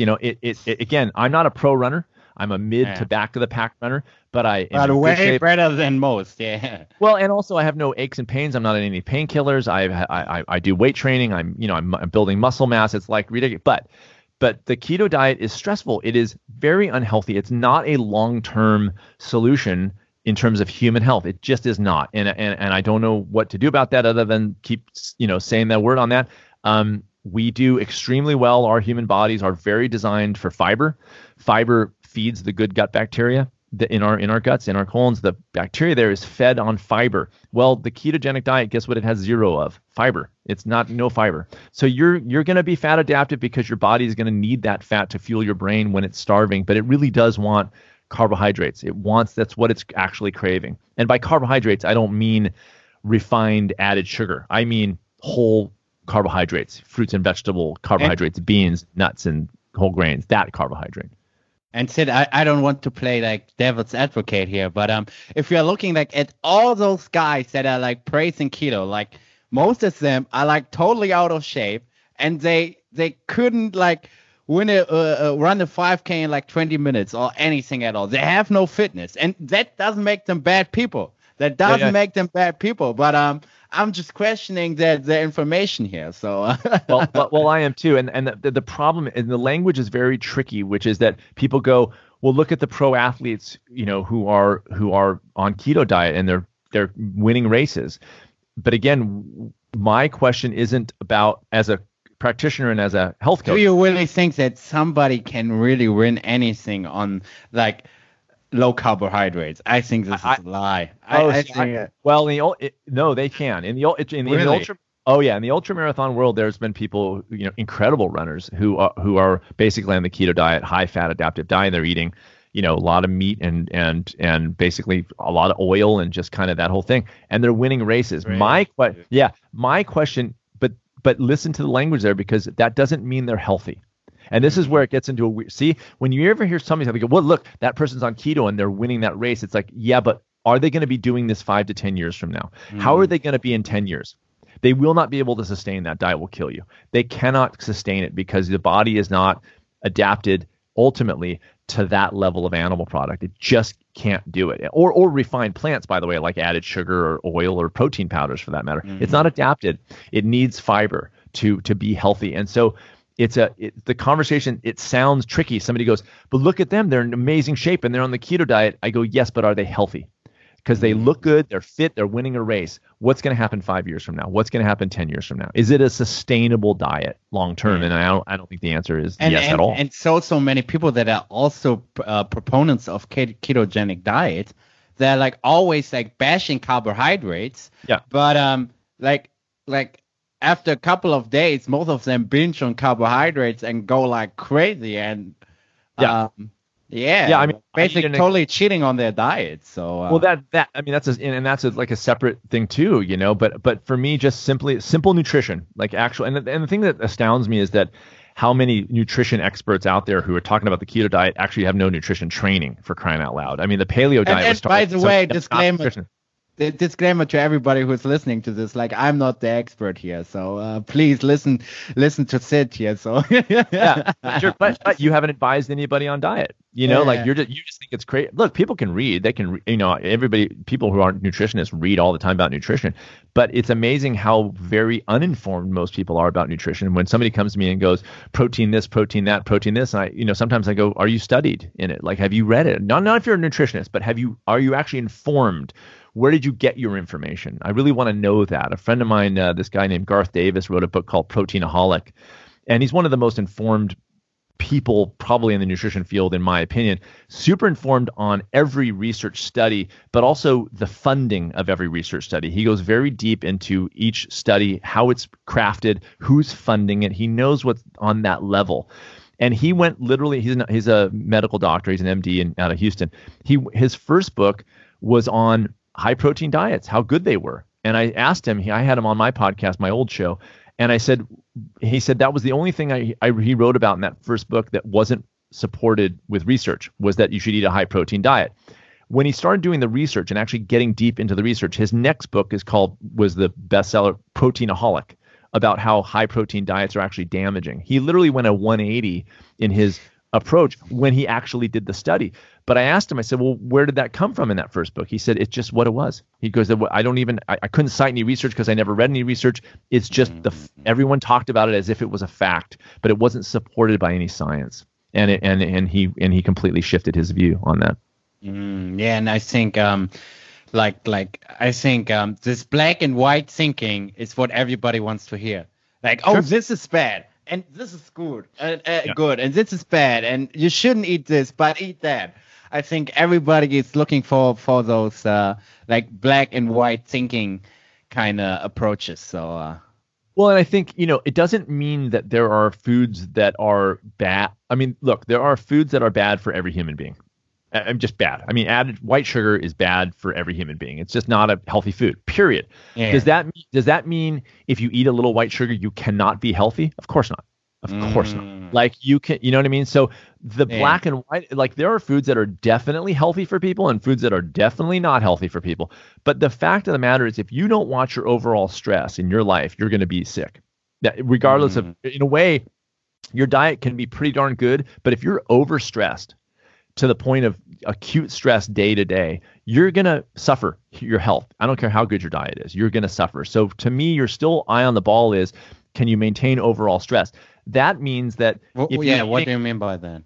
Well, that means that day to day, if you're easing into certain behaviors like journaling or meditation and healthy diet and exercise in ways that maintain you from getting burnt out, you're going to be way healthier than if you just focus on food, try to eat the perfect diet all the time, get super stressed about it like we talked about, and then don't pay attention to any other parts of your lives, like your work and your family, all the stuff that really matters, because you have spent so much time on food. You're not going to be a healthy person. I don't care how good your diet is. Your health will suffer because you're only thinking about one thing and not considering your overall stress. Stress is what's killing human beings. And if we look at stress as the big picture and say, okay, well, underneath that umbrella of stress is diet, exercise, and all the other things that I've mentioned, then you maintained all of those things together in a way that keeps your stress down, not just focusing on one thing. And I think that's the struggle. How do you get people to stop thinking about food so damn much? It's what everybody thinks about so much that I think the stress is killing them on it. Totally. And that's super unhealthy in my opinion. Like like I've said in the beginning of our conversations, like I think that if you're always thinking about your diet, it's like I think you're going to fail. Like if you're counting the days, so if you're like always thinking about it, like, oh yeah, when I'm off this diet, like I think eventually you will end up like at the Chinese all you can eat buffet. So that's right. That's exactly right. Exactly right. Yeah. So what would you tell our listeners to everybody who's listening to this and who might or who has the opinion that a ketogenic diet is the right approach? So even after hearing you speak about it, so what would you tell them at this point in our conversation? I guess the first thing I would do is get informed. Either see somebody who is actually studied nutrition. That's not going to be a medical doctor, and that's not a criticism, but they don't learn about nutrition in medical school. It's not a criticism. It's not their job. I didn't learn about medicine when I went to school to become a nutritionist. I didn't learn about medications and surgery. I don't know that stuff, so I don't talk about it. A medical doctor is not trained in nutrition. Now, he or she may learn about nutrition after, like Garth Davis did, and that's fine. But make sure that that person that you're talking to is actually informed about nutrition. Don't go to a practitioner who is not trained in the thing that you want to be trained in. That's period. Secondly, if you want to get informed yourself, don't go to the internet to some random freaking site. Start looking at this. If you want to look and get informed, start looking at the studies. Read that book, Proteinaholic. Go to nutritionfacts.org. That guy, Michael Greger, I've met him a few times. I'm not friends with him, but he's looking at the actual studies. Start to become actually informed about what you really want to know. And if you just care about winning a race tomorrow, the ketogenic diet might be the best game in town for you. That might do it because you can eat your bacon and win your race. So first I would say is ask your question, which is what are you really looking for? If you're a pro athlete that just wants to win a race, that might be your deal. If you're looking for winning a race and staying healthy as long as possible, you're gonna have a wake up call. Start looking at the actual science that is out there about this, and then really get informed in a real way. Don't go because it's a trend and everyone's going ape shit about the paleo diet. Get smart about it. The paleo diet's so insane. It's not even the actual diet of the Paleolithic era, which wasn't one diet. It would change because guess what? You ate what was around you, like every wild animal still does. So it wasn't like we were all living in one place. We can bring a little more intelligence and a little more common sense to this, and say that if you were in a place where there was a lot of plants around, fruit, you'd eat those because it takes less effort. If you were moved up to an area that had less plants, you would kill an animal and eat that. It's actually not that complicated. But this whole idea of paleo diet, people going to the market and buying beef in a cellophane, that's not what the cave people did. They didn't go but to a market. They were outside moving their bodies, hunting, moving around, being outside in the sun. They were doing it. It was a different life. You can't apply that kind of thinking to the modern world where you can sit on your couch and order food delivered. It's a totally ridiculous thing. I think there's a lot of room for more common sense in the diet world. So, I'll just say that. So I want to make another disclaimer here. I think that of course there are obvious exceptions here and there, and I think that some people might benefit from a ketogenic approach, but I'm not the expert here. But maybe you could also speak to that. I would say, well, there's some studies showing like short-term ketogenic diet having this positive effects on things like epilepsy, let's say. So I'm not going to say that the ketogenic diet has no application in any model whatsoever in the short term. I'm not going to say that. I am going to say that as a step along the way, it can potentially work for some people, but it has to be a step along the way. It is not the end game. If your diet is the ketogenic diet to stay, you're going to run into trouble. There's a very, very high certainty that that's going to happen. If it is a step along the way and it's moving you from processed, refined foods, added sugar, protein powders, olive oil, things like that, then I think it's fantastic. If it's a move in the direction, but man, if it's your stay, your go-to because you're losing fat on it, then I think you're not paying attention to the real focus of losing weight, which is it should be a side effect of health. It's very easy. It's very easy to lose weight. There's lots of different ways to lose weight, but there's not a lot of different ways to be healthy. And when you're healthy and that's your goal, you'll be at a healthy weight. If you're healthy, you will be at a healthy weight. That's a side effect of health. If you make weight your only goal, sure, ketogenic diet, do it. If you just care about losing weight, do it. If you just care about winning the race, do it. But if you care about health, it's going to change the game. So you have to speak about protein powder. So what are your thoughts on protein powder? So I think it's junk food. Really? Yeah. Really? I think it's junk food. Please speak to that. Unpack that for us. Okay. So tell me, do you think that white sugar is junk food? Probably. Yeah. Okay. Good. Why? I don't know. Like it has no real micros, right? It doesn't have like vitamins or anything like that. Very, very good. Perfect answer. The definition that what makes food healthy is not that it has carbohydrate, protein, or fat in it. What makes food healthy is the micronutrients that come with those calories. Yeah. Like you said, vitamins, minerals, phytochemicals, antioxidants. I throw fiber in there as not a technical micronutrient, but it's part of the package of healthy food. Okay.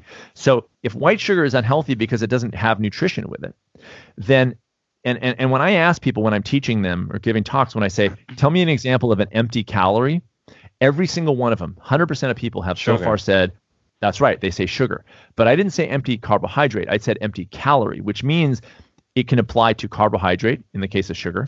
It can apply to fat. I see where you are going with this. Okay, so an empty fat calorie is oil because it's extracted out of the food, just like white sugar is. It's extracted out of something whole. And protein's the same thing. When you have a soybean that has a lot of nutrition in it, a lot of micronutrients in it, and you extract the protein out of it, you now have a junk food in the way that you have white sugar being a junk food or oil being a junk food. You have now an empty protein calorie. I'm not opposed to protein. Everybody obviously needs protein. This is not a statement of protein. This is a statement of where is the protein coming from. When you get protein out of spinach, that's a very different protein than you're getting out of a protein powder. The spinach has not only the protein, but it's got carbohydrate and fat and a whole bunch of micronutrients. When you extract the protein out of a soybean and make soy protein isolate or whey protein or pea protein or brown rice protein, you are extracting it, and now it is a junk food. You lost the nutrition that came with that protein. You put that in the trash, and you've created a protein powder.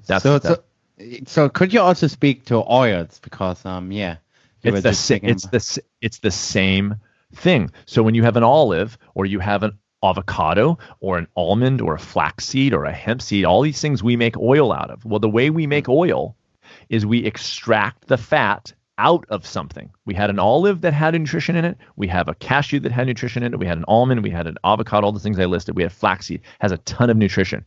When we extract just the fat out of it, and it creates something that is 100% fat. Every oil is 100% fat. Some oils are unsaturated versus coconut oil, which is medium chain, whatever. But they're 100% fat. When you do that, you lose almost entirely the actual nutrient value of the food that it came from. Not entirely. Olive oil has some micronutrition in it, but I mean so scant that it's almost not worth talking about. Whereas the olive has a lot of nutrition in it, or the avocado has a lot of. When you have an avocado, you have all these things in it. It's amazing. It fuels your body, but it also takes care of your body. It runs your body well. When you extract the oil out of it, you just threw away all the stuff that makes your body run well. Just like when you say you have fruit that has sugar in it, amazing, because it also has all the other stuff that makes your body run well. When you just extract the sugar out of something and you create white sugar, guess what you did? You lost the nutrition. You have to understand that you have to apply that also to fat and also to protein. And I've seen so many people say, well, I make a smoothie that has kale and almonds and cucumber and avocado and whatever. And I go, that's amazing. And they say, and then I put protein powder in it. I go, well, you might as well put a candy bar in it. I mean, why are you putting junk food in it? Why would you put junk food in an otherwise very healthy shake? Like, this is very controversial, I think. Well, it is, except for when you look at gorillas and they're eating a bunch of leaves and they're totally muscle bound. They're looking at us and going, why would you put protein powder? Eat the leaves. It works for us. It makes us very, very strong. Well, we thrive on that stuff. There's amazingly strong weightlifters eating primarily, if not all, plants, and they're getting plenty of protein. They're getting there was like one German guy who was really strong on a vegan diet. What was his name? And by the way, really strong guy, like winning world records and stuff like that. That's right. So. And I got to be clear, like vegan, you can be super unhealthy and be vegan. I mean, this isn't about vegan versus not. This is about, are you eating healthy food? Because Coca-Cola is vegan, right? Potato chips are vegan. French fries are vegan. The question is, I mean, vegan just says you don't eat animal products, but you can eat a wildly unhealthy. I mean, all those fake meats. I don't know if you guys. Oreo cookies, I think, are also vegan. Yeah, exactly. And so are things like the Impossible Burger. I don't know if you've heard of that, and the Beyond Burger. Those are vegan.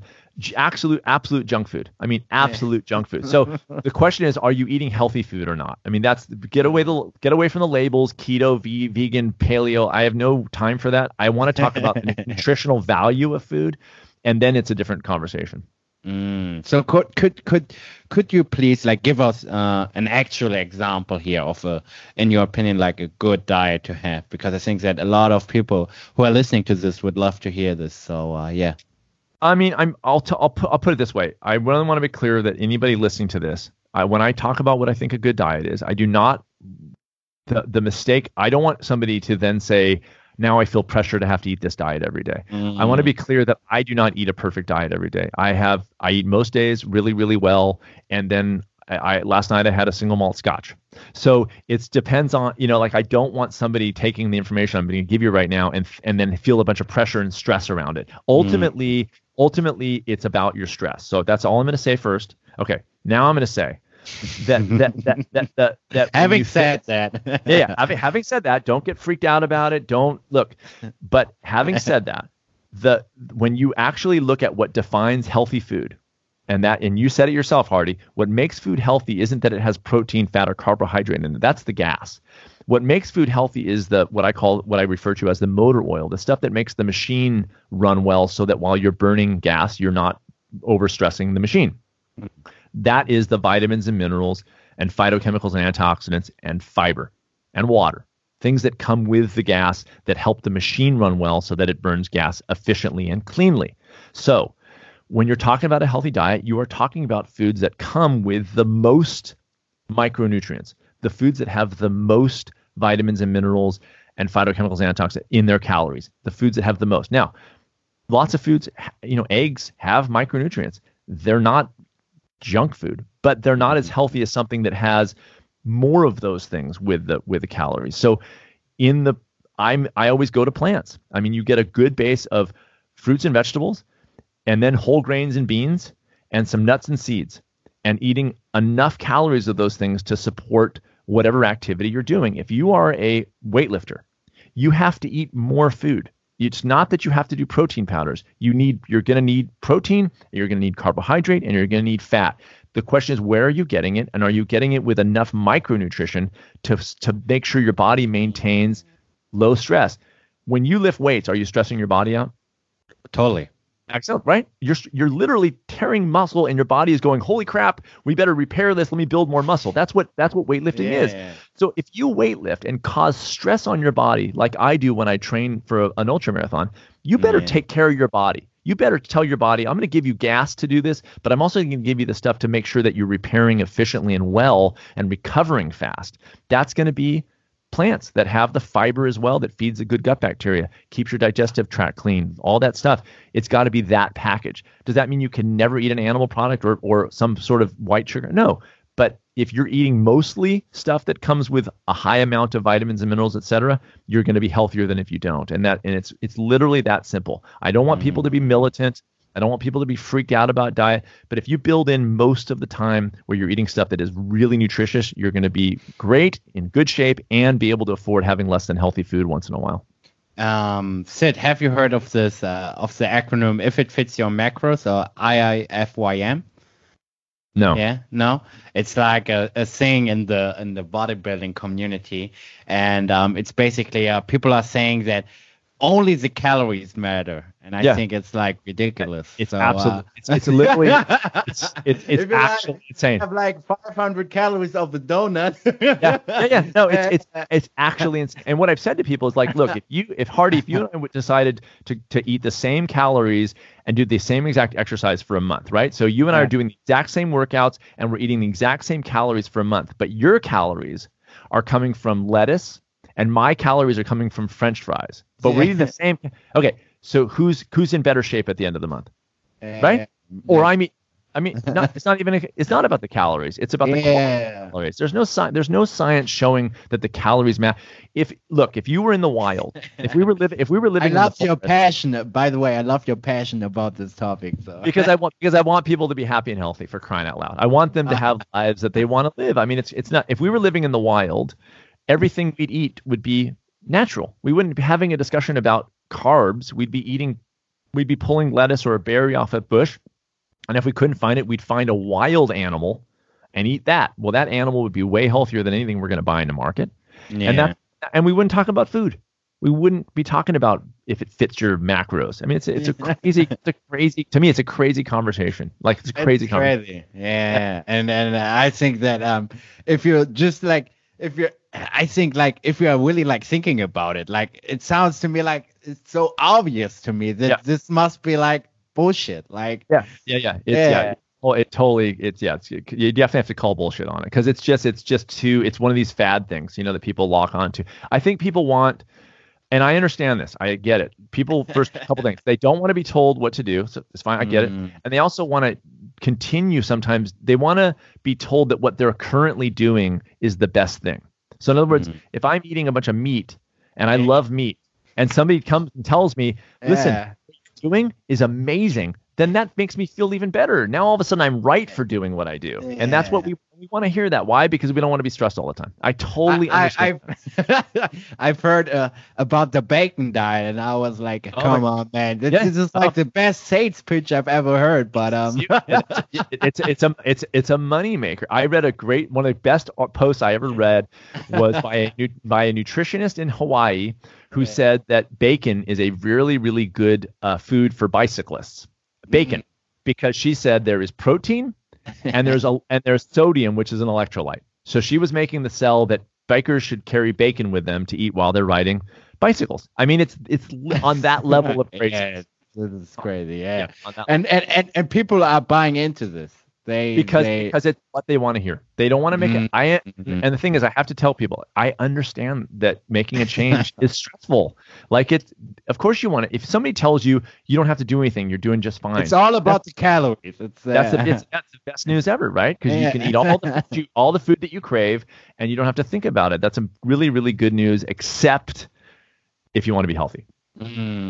So, Sid, could you please speak about how would somebody incorporate this new approach into this lifestyle? Because I think that this is like the actual problem that people have, that they can't really change their diet long term. So what would you tell somebody how to change their habits? Like, you gave us a couple examples, but could you please speak to that in detail? In the food realm, you mean? Yeah. Okay. Well, I would say, I know I'm the small stepper guy, so I would say ease in. I'm never a take things away from. So I wouldn't say stop eating anything. What I would say is, and I've done this with clients, by the way. I've said, whatever you eat for dinner, because sometimes I have clients who've been eating junk food for 30 years, and I don't want to, and they're used to it. That's their habit, right? So that's their habit. They enjoy it. They look forward to it. The worst thing I can do is say stop doing that, because in a month they're going to be doing it again. So what I would say is, wherever you're at currently, unless you have some horrible health problem, in which case your small step is to change your diet overnight. But for most people who just want to make a change, start by adding in things. Start by eating an apple first thing in the morning. Before you have your eggs and bacon, have an apple. Just start by bringing things in. At dinner, if you have a unhealthy junk food dinner, put some stalks of celery or a little pile of lettuce on the side. Just just start incorporating more stuff, start to make that move, start to pay attention in that way. And then build more in over time. The lettuce salad on the side gets a little bit bigger over time. The white pasta that you eat turns into whole wheat pasta. You add some beans on top of a salad that you're making. You have a little more fruit in the morning. You throw some fruit and water in a blender and make a little smoothie that you drink on the way to work. At work, that you're snacking on potato chips. Fine, have the potato chips, but also snack on some carrots and celery. Also, I'm not taking the potato chips away, but bring in a few things. That's why I said for you, like when you sit down 5 minutes without that stuff. I'm not taking away your podcast that you do while you're eating dinner or whatever, but maybe 5 minutes of something else. Start to make those moves. And that, I think, in my experience, creates the possibility for actual change. You get to a place where you find a good balance that works for you, enough healthy food to make you feel really good, and then you're done. I don't know where that is for people. I have a certain balance for me. I know about how I need to eat most days to feel really good. And if I tip that scale and I start eating a little more junky, I don't feel as well. I don't feel, I can tell, and I don't like it. So then I go back. So I don't know. I don't want to put that into anybody's, you do this these days and measure this and eat this at 10:30. I don't want to play. I don't want to play that game. I don't want to play that game. But if you know what healthy food is, if you know what healthy movement of your body is, if you know what, socializing actually is, then you'll start to do those things a little bit more and do the other things a little bit less naturally. You'll sort of move them out of the way a little bit.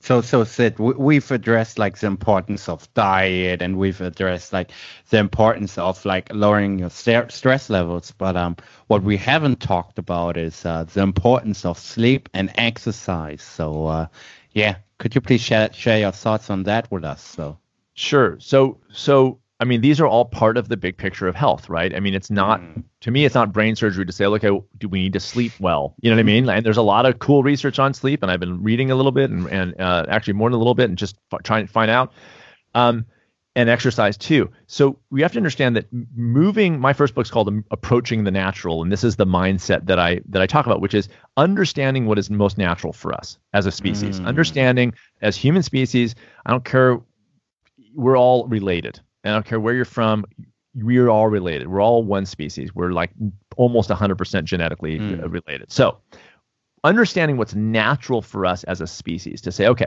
is moving our bodies more natural than sitting on a couch? Of course. Yeah, nobody 100%. can disagree. Exactly, right? So is eating something that is more natural, everybody, I don't care if you're studying nutrition or not, is an apple healthier than white sugar? 100% of people will know that that's true, right? So there's a certain level of common sense that we can say, like, okay, that's natural for us. Is being in a room with a human being and socializing with them more natural than Facebook?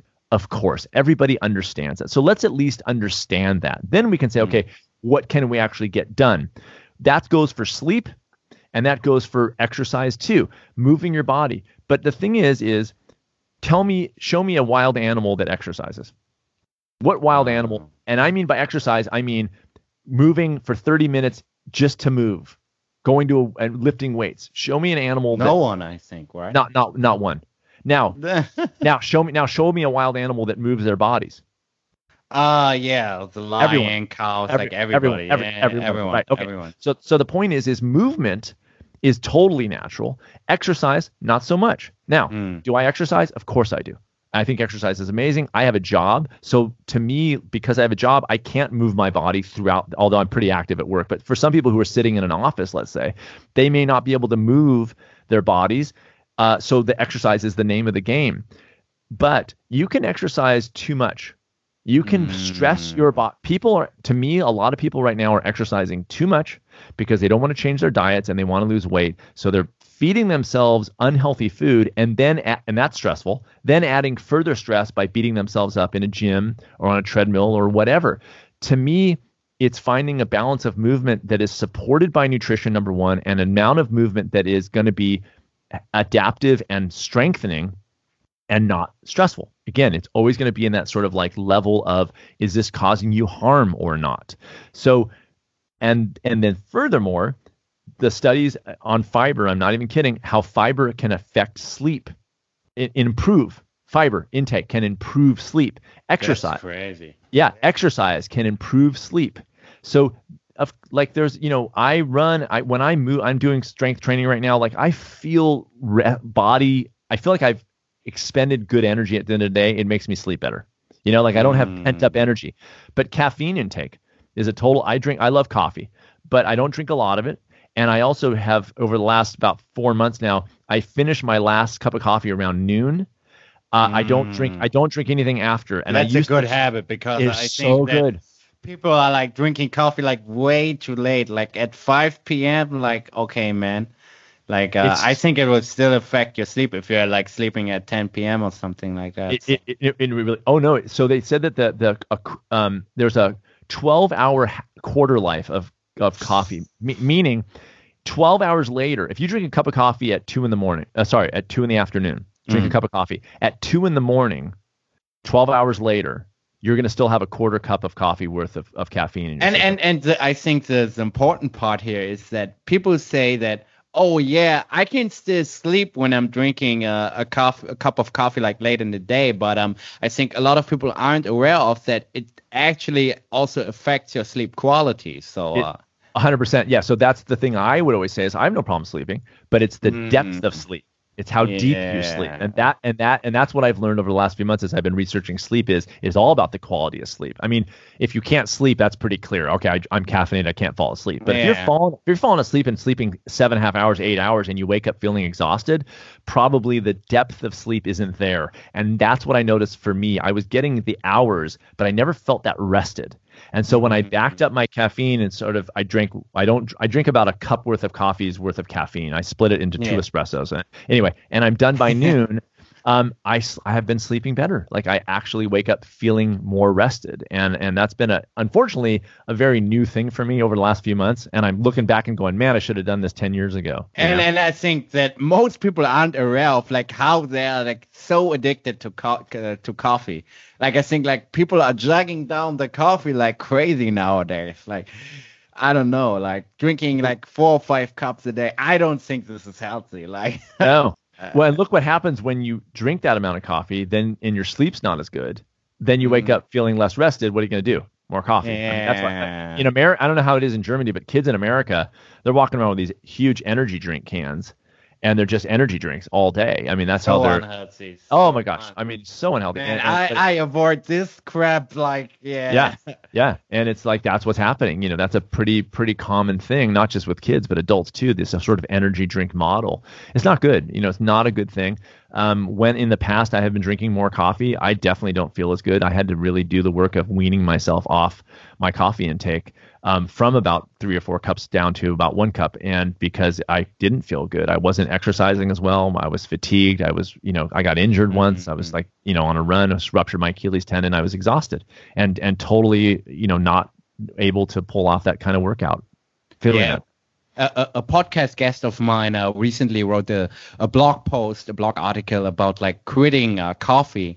And he basically wrote that the gist of the article was that he had like serious symptoms of withdrawal after quitting coffee. So he was like sweating and having headaches all the time. Yeah. And not feeling good at all. It's a drug. I mean, there's no doubt about it. One time I gave up coffee for about 3 weeks. This years ago, and I was recording an album, and I had given up coffee for 3 weeks. I'm sitting in the recording studio, and we were pulling like a 12-hour day, and I started getting really tired.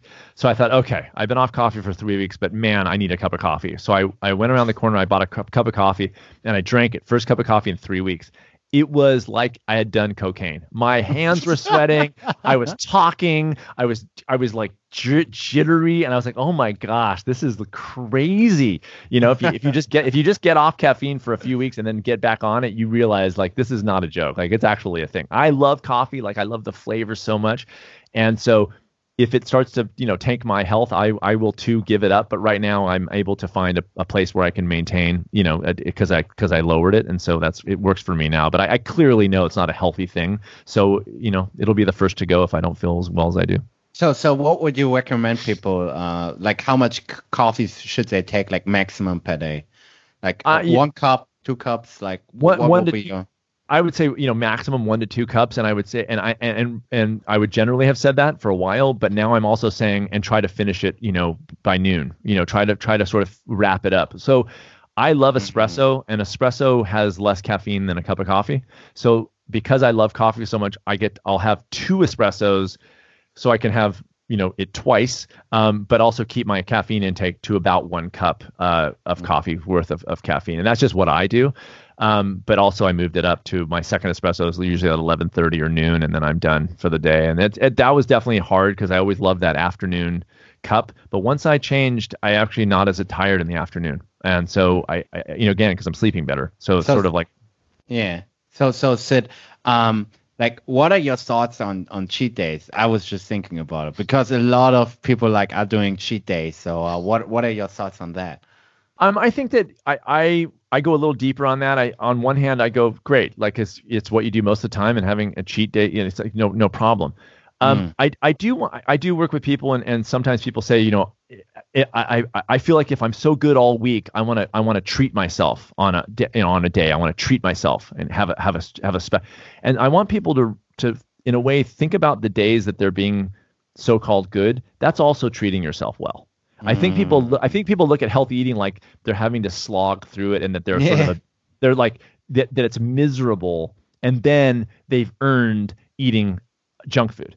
And I want people to at least acknowledge that during the week when you're eating well, that's also treating yourself well. That's you making yourself healthy and also happy. And then when you have a less than healthy food, that's fun too. I'm not sure when I have a single malt scotch, it's not because it's healthy, right? It's because I enjoy it. But both things are treating yourself well. Both things. So it's not. So the reason is because I think what happens is people have that kind of slog through the week mentality, and then their cheat day, they go absolutely nuts. Like bonkers. Way more. Right, bonkers, because they've so-called earned it. And I'd like, if you sort of mellow things out and go, look, I treat myself this way in a good way for this, and then on this day I treat myself well and have fun, but it's all kind of mellowed out a little bit instead of so extreme.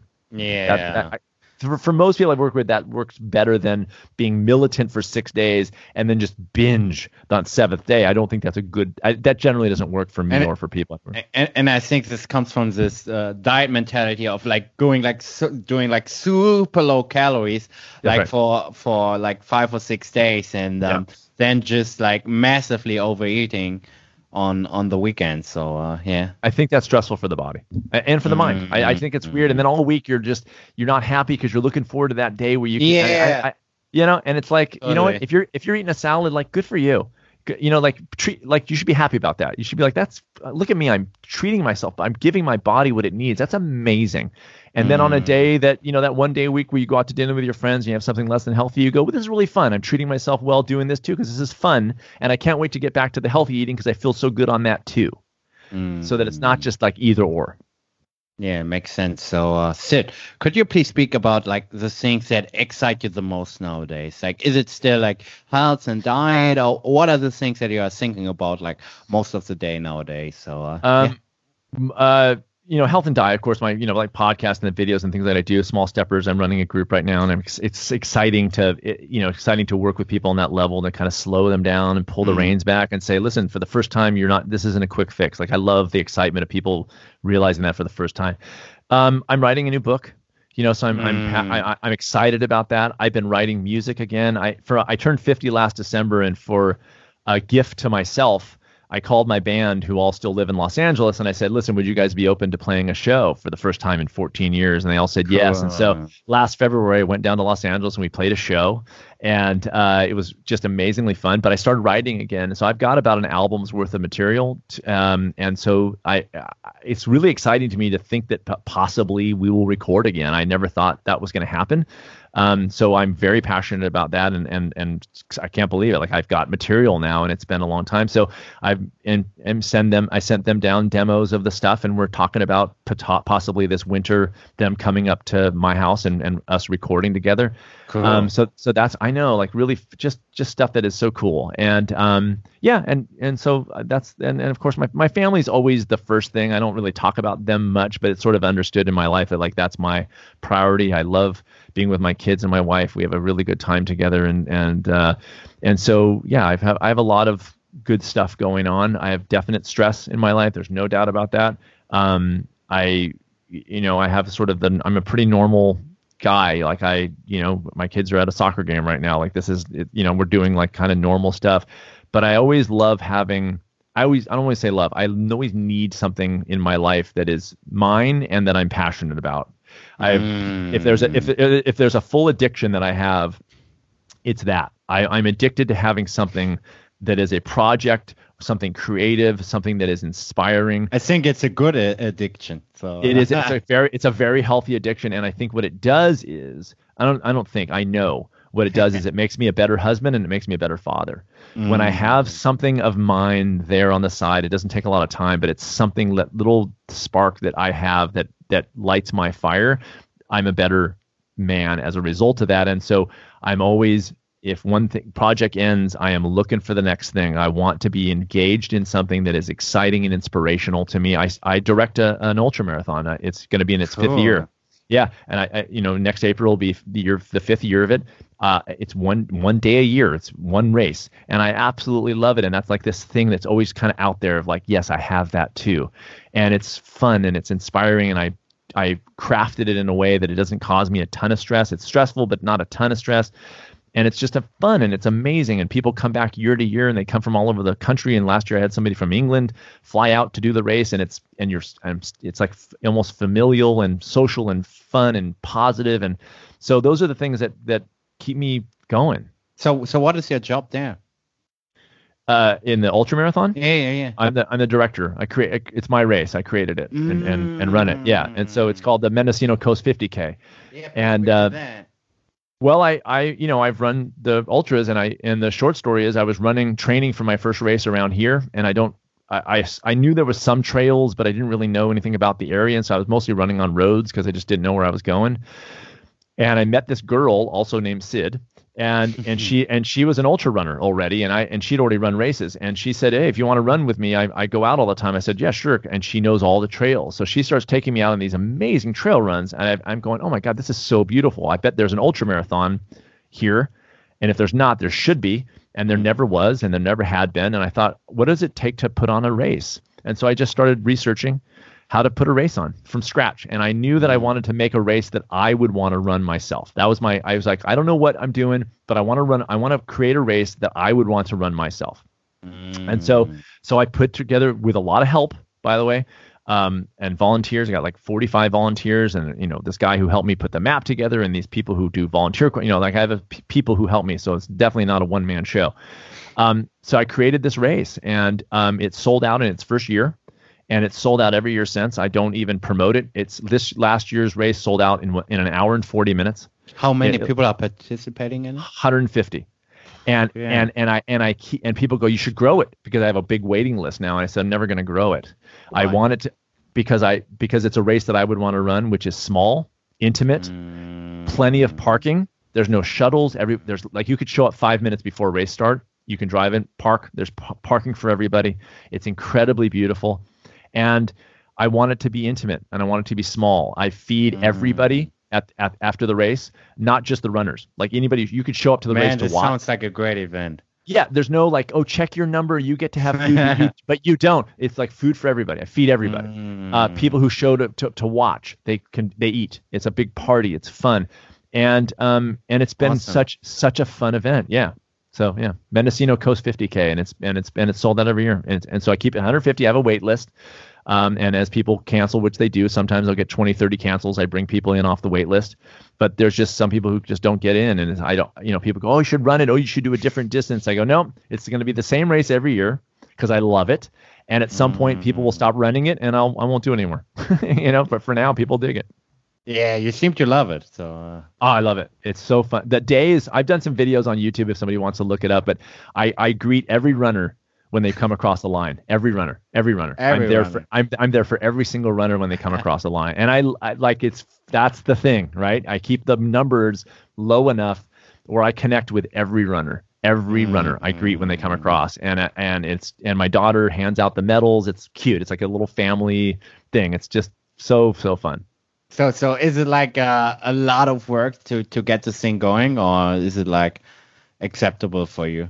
It's acceptable. The first couple years were, if it hadn't gotten easier, I don't know if I would have kept doing it. The first couple years the first year was like incredibly stressful because I felt a lot of pressure. I didn't think that I would sell out, and I did. And so then I have people coming from all over the country to this race. How were you promoting it like in the first year? In the first year is the only time I ever promoted it was the first year. I sponsored a podcast called the Ultra Runner Podcast, and the host of that is this guy named Eric Schramm, and he came out and actually ran my race, which is cool.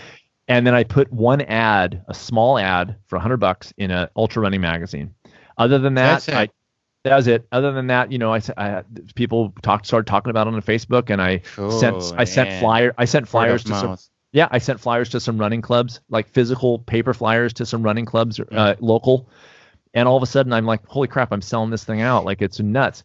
Every year, it's gotten a little easier just because I'm more familiar with it. I now own like all the stuff. I own the coolers and the bins and I own everything, so I don't have to go like, what do I need to get? Like it's all in a storage, and you don't need to invest the money like every year again, and the money's too, but also I just have the stuff, so I don't need to think about it. And I have a to-do list that I click off every year, and then before the next year's race, I bring the same to-do list out, so I know what I've got, and it's got 200 things on it. It's a lot of little details people don't think about, and so it is busy. But again, I have help.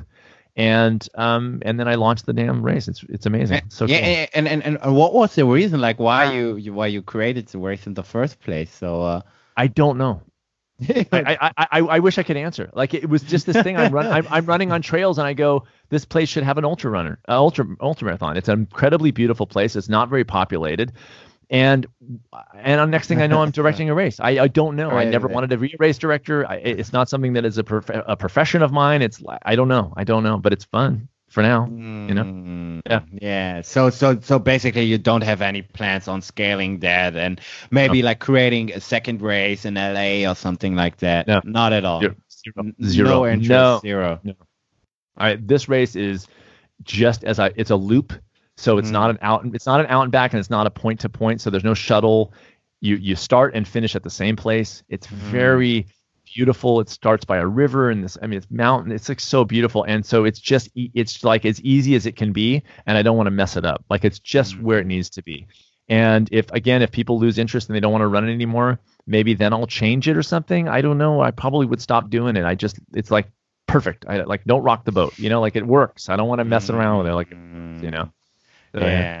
I was just thinking about a few business owners I know that are like saying they don't want to grow their business. They don't want to manage more stuff. They don't. Right. They aren't interested at all in playing this game of getting bigger and bigger and bigger. And that's exactly how I am. I'm 100% in that camp. Like, this works. I don't make a ton of money on it personally, like barely any, enough to make it worthwhile. So it's not a moneymaker. It's not my main job. I don't have the pressure to make a living off of it. It is purely a labor of love, and I love it, and it's fun. And like I said, people come back. There's people who are have been running it every year, and I know them. They come up and they see me, and they say, we give each other hugs. Good to see you again. Like, it's like the anti-social media. It's like this is the stuff. This is the stuff that's, for me, the best part of being a human, is having people of all races and whoever they are coming to this race and having fun and being together, and everyone wants to be there. It's all positive. People come across the finish line crying. They're so emotional. Sometimes it's their first ultra marathon. They didn't think they could do it, and they do it, and they cross over, and they're just like in tears. And it's like, it's such a cool thing. So Sid, what I really love about you is that you are clearly like thinking for yourself, because I think that in this day and age, like, everybody is encouraged to always go bigger and bolder, and you know what I mean? So I do. Like, there are like so few contrarians like out there who are like also thinking for themselves, because like most people are always stuck in this whole like, oh, I have to get bigger, I have to do more, and I love it when somebody says, nope, I'm not interested in this. And no, I'm definitely not. And I got to tell you, like, for me, I know I 100% agree with you. That's the whole thing. Go big, go bold, keep growing. Yeah. To me, like, doing my race is, for me, is big and bold. To other people, it's a small little shitty 150 person race. For me, it is what's big and bold. It's one of the things in my life that's big and bold. And so I think it has to be for you. What is it for you? What is putting your ass on the line mean for you? For me, it doesn't mean growing the race to the point where I don't enjoy it. To me, it means keeping the race, having the quality and the fun of it and the authenticity of it, that I love it. That is my big and bold, is to do something that I continue to be passionate about. If I change it and grow it and do multiple races, then all of a sudden it's no fun for me. I've lost the fun. Why would I do, unless I have to? Makes no sense. Unless that is the only way I can make a living, then okay, fine. But that's not the case. I have a job, so like this is a labor of love. It's like, that's it. That's the reason.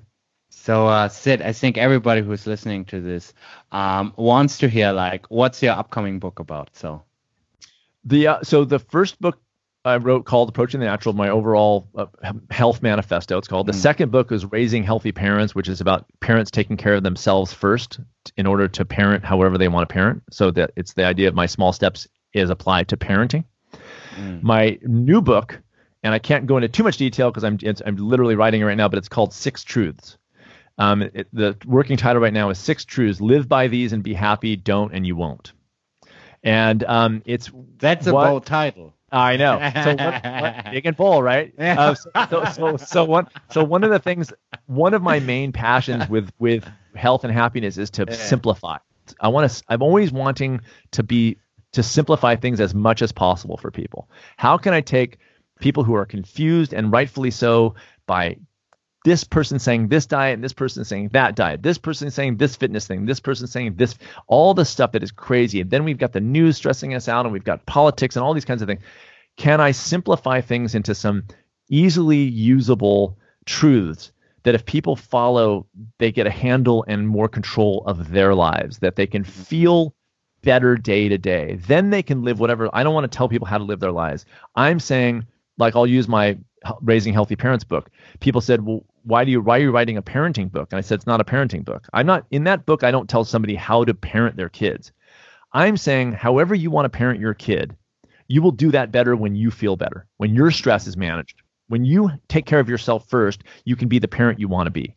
So 6 Truths is in that same vein, which is when you take care of yourself and understand some, what I think are the basic truths of how to live well, then you can do whatever you want to do. I'm not going to tell you what to do. I am going to say, when you feel better in your mind and body, you'll be able to execute whatever life you want to live more effectively. So I'm always trying to boil down complicated stuff that I think is overcomplicated, unnecessarily complicated. What kind of things? Like diet, like so many different kinds of diets, like the guru problem, which I talk about in the book, like the guru problem, like don't follow a person. Only listen to me, guys. Yeah, it's only besides for me. Don't listen. Yeah, exactly. Don't follow a person. Don't follow a person. Don't follow around a person and go to, it's about thinking for yourself. It's about strengthening yourself. It's about thickening your skin. People are, very, very, and I'm definitely in this camp, like too sensitive. Like I'm trying to go like, when I'm clear about who I am, I'm less sensitive. When I'm stressed and underslept and I feel not good in my body, I'm way more sensitive. So to me, it's about, taking care of yourself. How do you manage life in a very crazy world? How do you do that better? Well, you do it by learning really what it means to take care of yourself. And so this new book is to that same end, which is boiling things down into 6 truths and saying, okay, these are the deal. I envision it to be a pretty slim book. I'm not doing stories about clients, and I'm not doing, anecdotes. It's like bare bones, to the point, and I don't have a publisher for it yet.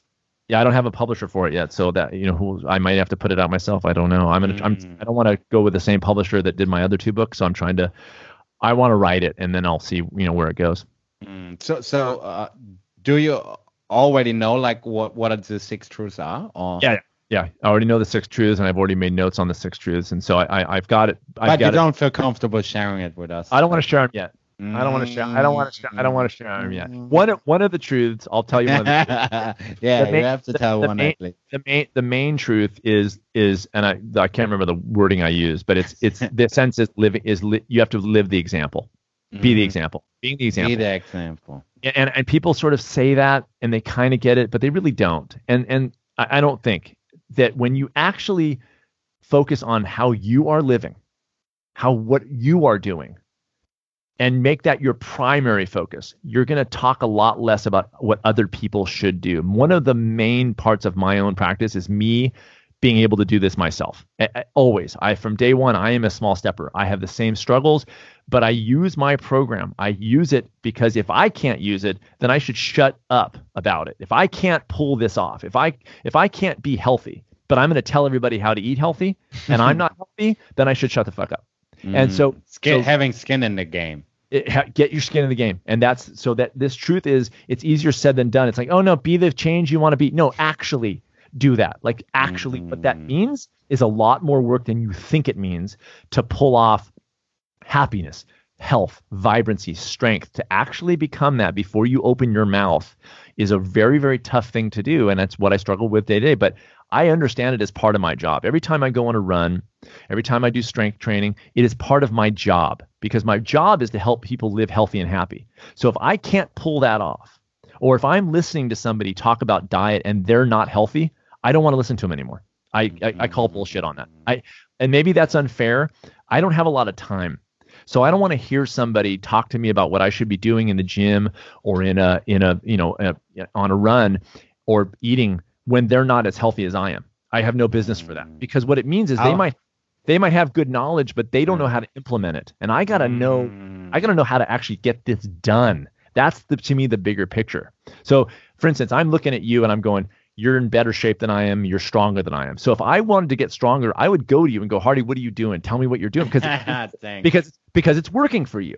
I wouldn't go to somebody in less good a shape as I am. I don't care how much of an expert they are.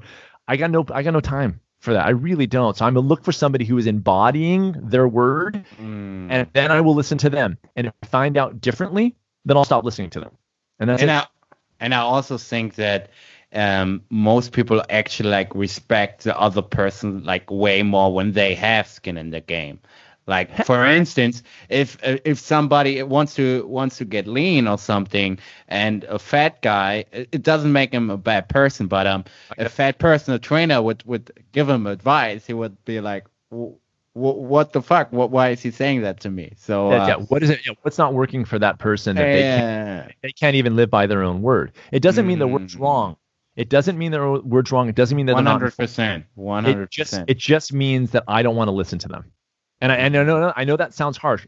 I'm not saying they're wrong. It is harsh. Harsh. I'm not saying they're wrong in their words or their information. They could have the amazing information, but I think that we are not giving enough weight and importance to the implementation of words. Ideas are a dime a dozen, but who is living by them? I am inspired by people who are living their word, and I want to be inspired. I want to go to somebody who goes, I want to go, how the hell are you doing that? That's amazing. How are you being that productive? How are you being that good a shape? How are you doing whatever you're doing at whatever? Then I will listen. Short of that, I got no time for it. And I know that's harsh, and it is, and it's what it is, but I think that time is so limited now. I tell people, I go, look, I've probably said this 10 times in my various podcasts.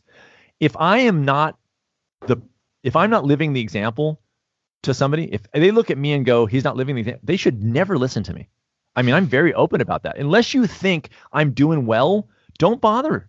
There's lots of other people doing things great. Find somebody who lights that fire under your ass. It may not be me, but if it is me, stick with me.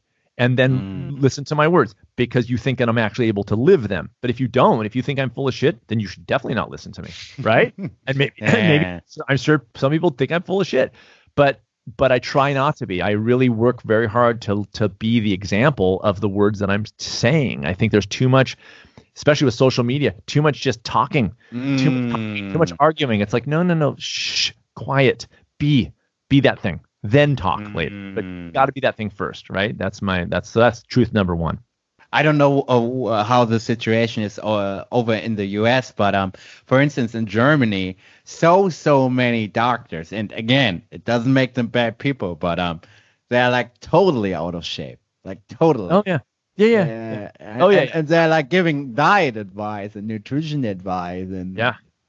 Oh no, I've brought my kids into, in America, you have to bring your kids to get a physical at certain times for school. So I bring my kids in to get a physical, and I've had obese doctors walk in. I had one woman who was so obese, and she kind of stumbles in and she goes, "Make sure your kids are getting enough protein." And I was like, "Why?" And I'm like, "Why?" I didn't say it because I'm not going to be mean, but I'm like, "Why are you talking about food and nutrition? My kids are in good shape, and I'm in good shape. Leave me alone. It's don't have that conversation with me." Everyone's so willing to tell everybody else what they should do, and they're not doing themselves first. I think it makes a difference when you're doing it yourself first. Sometimes it's a little bit intangible, but I think it comes across in a more profound way. It's hard to add, it's hard to do the numbers on it, but to me, it makes a difference when the person, at least as I perceive it, and I could be wrong, but if I think somebody's actually living their word, I tend to incorporate their ideas more. 100%. 100%. I just have a great example in my personal life, for instance, because I've started running like 3 or 4 months ago, something like that. And I'm really doing it like all the time, and I'm not skipping any training. And my younger brother, he always hears me speak about like running and how great running is. And yeah, now he's also running. So there you go. Yeah, amazing. Well, in parenting, and like in my, in the parenting healthy, the Raising Healthy Parents book, kids look at what their parents do. And their parents are, most parents, and I've been guilty of this too, so quick to tell my kids get off screens, but meanwhile I was holding my phone all the time. And so that was a rude awakening for me as a dad to say, well, what example am I setting? It's easy for me to tell my kids, don't carry a phone on you, don't open your, they don't have phones, but my teenager does, don't have your phone on you when I do. So I'm full of crap that way. So I had to stop being full of crap. I had to eat crow on that. I had to say, look, I'm not doing this myself. So how can I expect that of a kid? They are going to pay attention. You can't. They're going to pay attention to what I do way more than what I say. They really do. I mean, it's actually the truth. And so it comes to me in that truth, which is to focus not only, but primarily on what you're doing. Are you doing it? Are you able to do it? If you're not, figure out a way to do it, because that's how you're going to help more people, is when you crack that nut and figure, I think I could be wrong, but I think my small steps approach works. That's why I'm passionate about it. If it stops working, I'll change it. I'll figure out a way to make it work. It came from the point where things weren't working. I mean, my small steps approach came from the fact that what I was doing wasn't working. People weren't following my recommendation. That's why I crafted it. It didn't come out of thin air. It was like, no, this isn't working. How do I make it work? That was the struggle there, So because we are like in the realm of philosophy, and you've majored in philosophy, so are you still interested in philosophy and reading a lot of on philosophy, or yeah? Not direct, I'm not reading philosophers directly. I'm definitely interested in it. I think about things in that big picture questioning way. That is absolutely for sure. What kind of things? Just like the bigger questions of diet and health. Where does that fit in the bigger picture? I believe my training got me to ask that bigger question, which got me away from talking about food so much, really backing out and saying, the big picture of humanity? What does it mean to be alive? What does it mean to be successful in your life? Really, what does that mean? That's how I got past the, scale weight kind of weight loss thing of like, wait a second, it's not about that. What is it about? I think about ethics a lot. I talk about it in my podcast. It's a very philosophical podcast. I look at things like social media. I look at things like politics through the lens of philosophy and thinking and consideration and ethics and morality. I look at things through that, but also health. For instance, I look at taking care of yourself as an ethical issue. That's why I don't want people to talk about weight loss or scale. I want to talk about it as is the right thing to do by you, just as it is to treat somebody else. People often are so focused on treating other people nicely, but they're not treating themselves nicely. They don't. And I think when you understand compassion on a personal level in terms of how you treat yourself, you're way more trained to be compassionate in the world. To me, my philosophy background brought me to those kinds of conclusions, to really ask the hard question of, are you the most compassionate person you can be if you're abusing yourself? No, I don't think. I think the answer is no. Can you be more compassionate if you learn how to treat yourself well and to learn what self-care is? Can you be a better parent that way? Absolutely.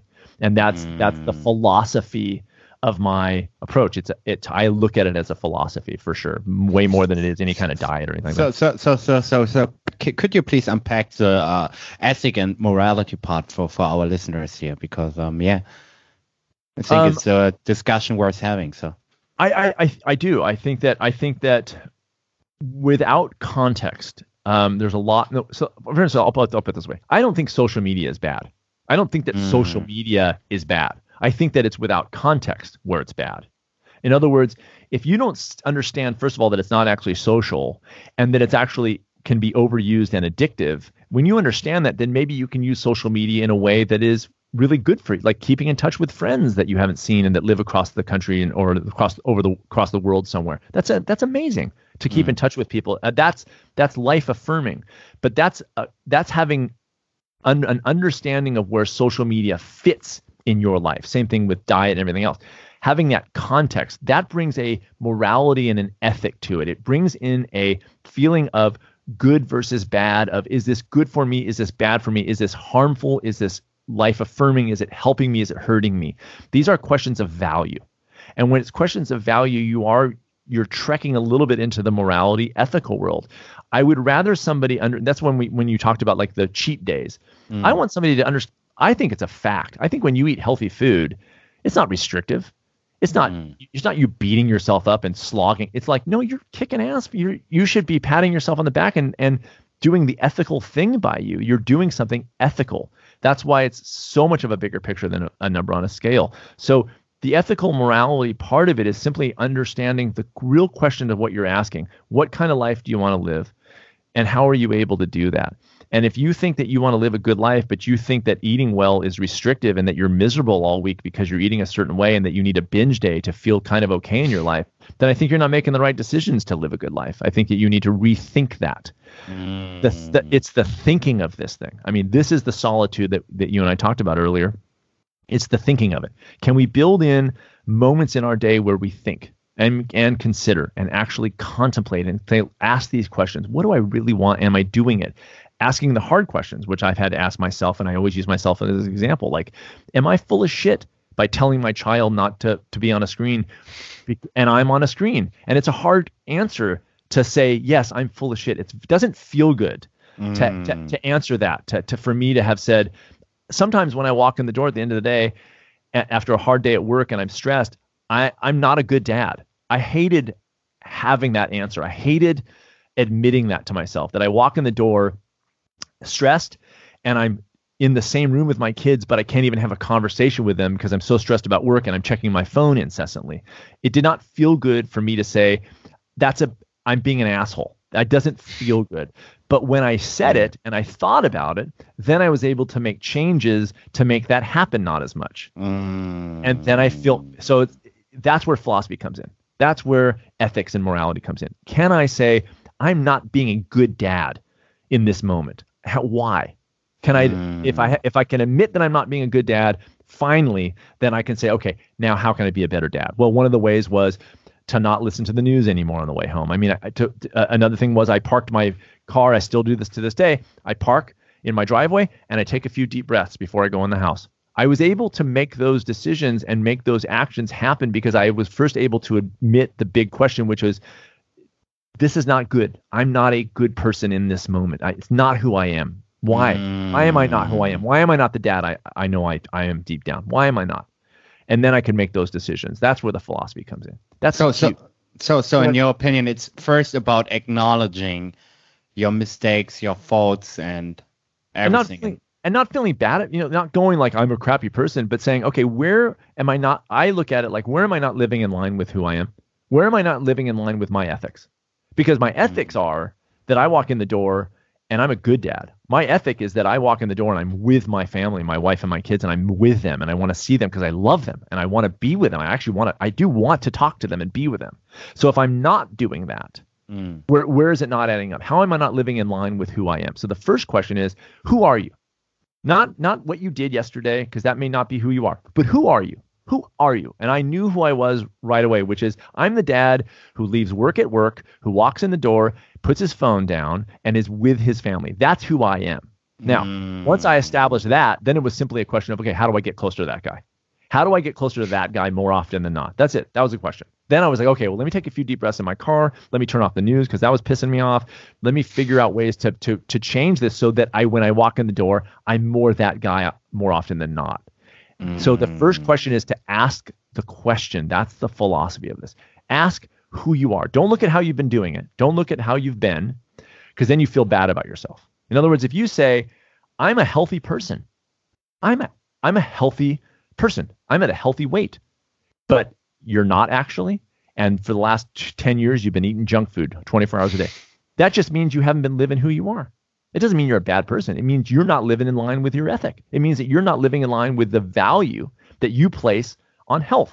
And when you can ask that question and say, well, who am I really? Well, really, I'm a healthy person. Then you can then look at your life and not feel bad about it. You can say, okay, well, clearly in the diet realm, I haven't been eating based on who I am. That's not in line with my values. That's not in line with my ethic. Okay, how do I make moves to be more who I am? What you're trying to say here is that everybody should think about who they really are.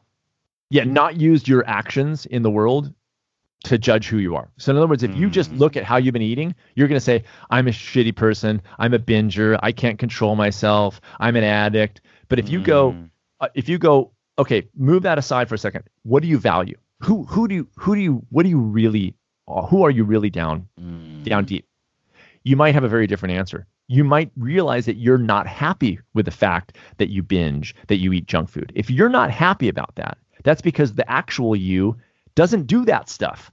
The actual you doesn't stand for that stuff.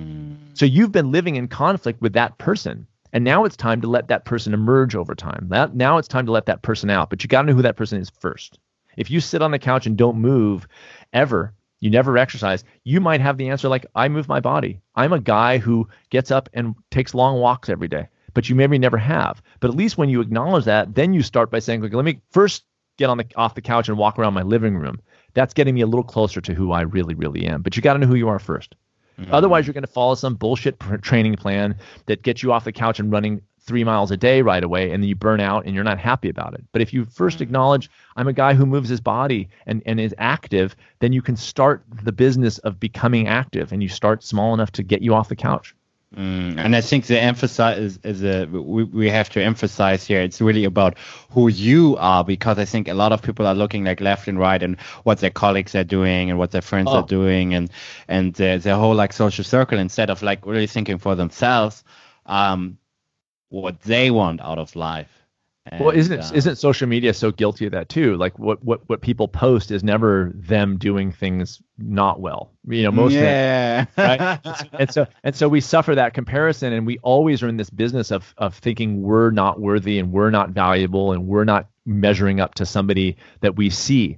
And I think that's very damaging. I think it prevents us from actually asking the real big questions. And to do that, we have to turn off social media, at least during those times. We have to have those things shut off on occasion so we can actually ask the big questions. That's philosophy. That is the big question. That's the stuff that you ask when you're not being inundated with top 10 lists about the top 10 superfoods and the top 10 ab exercises. When you shut that stuff down and you shut social media off, that's when you can ask that question and those questions. And that's when you get a very, very clear picture of the life you want to live. And now you have a direction. Now you have a way to a place to move, and you're not going to be moved. You're going to move yourself. You're not going to have some person say, here's what you should do, and you do something that's not in line with who you are. You're very clear. You know who you are now. Now you can find people who are going to inspire you to become that more.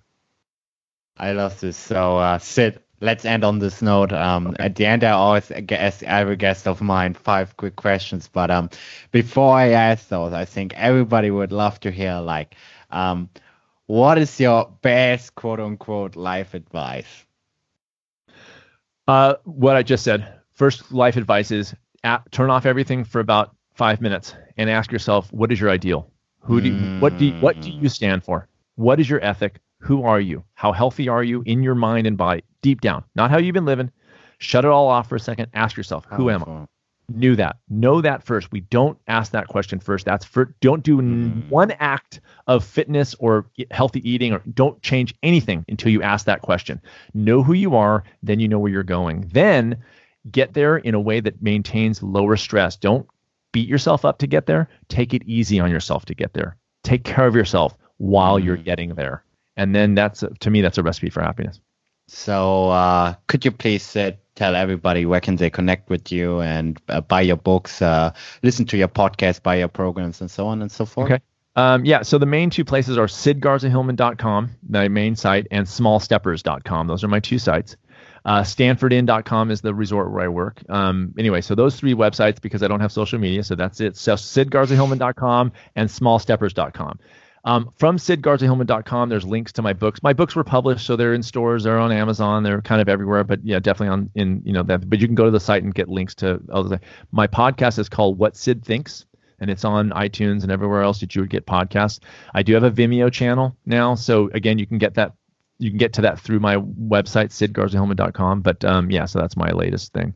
And otherwise, the race site, if somebody is an ultra runner and wants to come out and do it, it's mendocinoultra.com, and I can send you those links and stuff. Got it.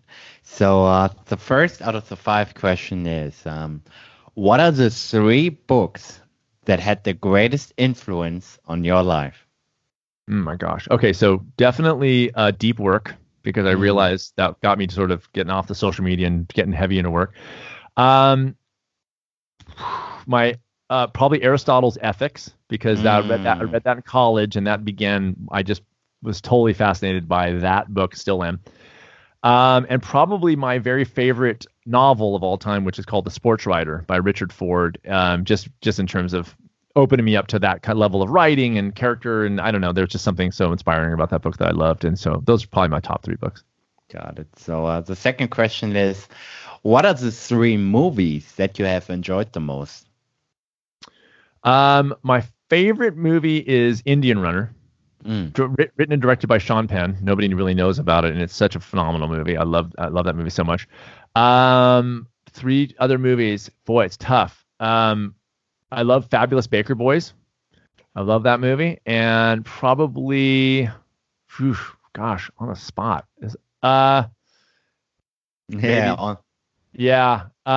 Maybe Children of a Lesser God. Those are probably my top 3 movies of all time. So the third question is, what is the most useful product or service that you have bought in recent memory? Most useful product or service you have bought in recent memory? I have a sauna. I finally bought myself a sauna, and so cool. Yeah, cool. Yeah, so I've been doing heat therapy and cold therapy I've been doing cold therapy for about 2 years. I've been doing sauna for about I'm jealous now. Yeah, I know. I finally did it, and I had a kind of a little portable one, but I wanted to get like an actual, it's not super fancy, but it's a real one that you sit inside, and so that's probably the most useful product. So the fourth question is, what are the most important realizations you've had in the last couple of years? And we had some guests who shared something super personal about their business, family life, relationships, time, travel. So speak to anything you feel comfortable sharing with us today. That was most important realizations in the last couple of years. Probably the parenting one I mentioned, just my own realization of how I could continue being a better father and husband, is probably one. On a purely diet level, on a purely nutrition level, I've been doing intermittent fasting.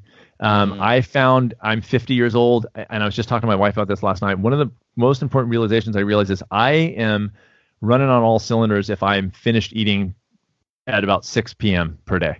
And I don't know if it's because I'm 50 now, but as I'm moving it up a little bit and finishing eating earlier in the day, like 6 p.m., 6:30 tops, the next day when I go for a run in the morning on water only, I just feel so much better. So that was an important realization recently. It wasn't so much the intermittent fasting 8-9 hour window that I do, but it was backing up when I finish eating most days. If I do that earlier, I digest better, I sleep better. It really has made a difference in my own personal life. Got it. So the last question for today is, what would you tell your 20-year-old self? Stop worrying at all about the music business, about getting signed to a music label. Work your ass off. Play more shows than you even want to, play to empty clubs, get on stage, as difficult and as shitty as it feels, play to one person and just keep playing and just keep writing.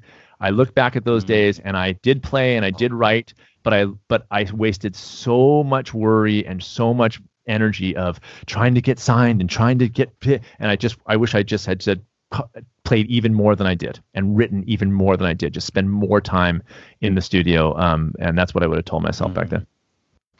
So, Sid, thank you so much for being on the show. It was fun talking to you today. Total pleasure. It was, I think this was a great episode. So yeah, good. I hope your listeners like it. I love what you do, and thanks so much. And just thanks for having me on. It was a pleasure. My pleasure too. So talk soon. Okay. Thank you for listening. If you like this episode, please rate, review, and subscribe. Also, make sure to share the podcast and tell your friends about it. Thank you so much for supporting the show. I'll see you in the next episode. Over and out.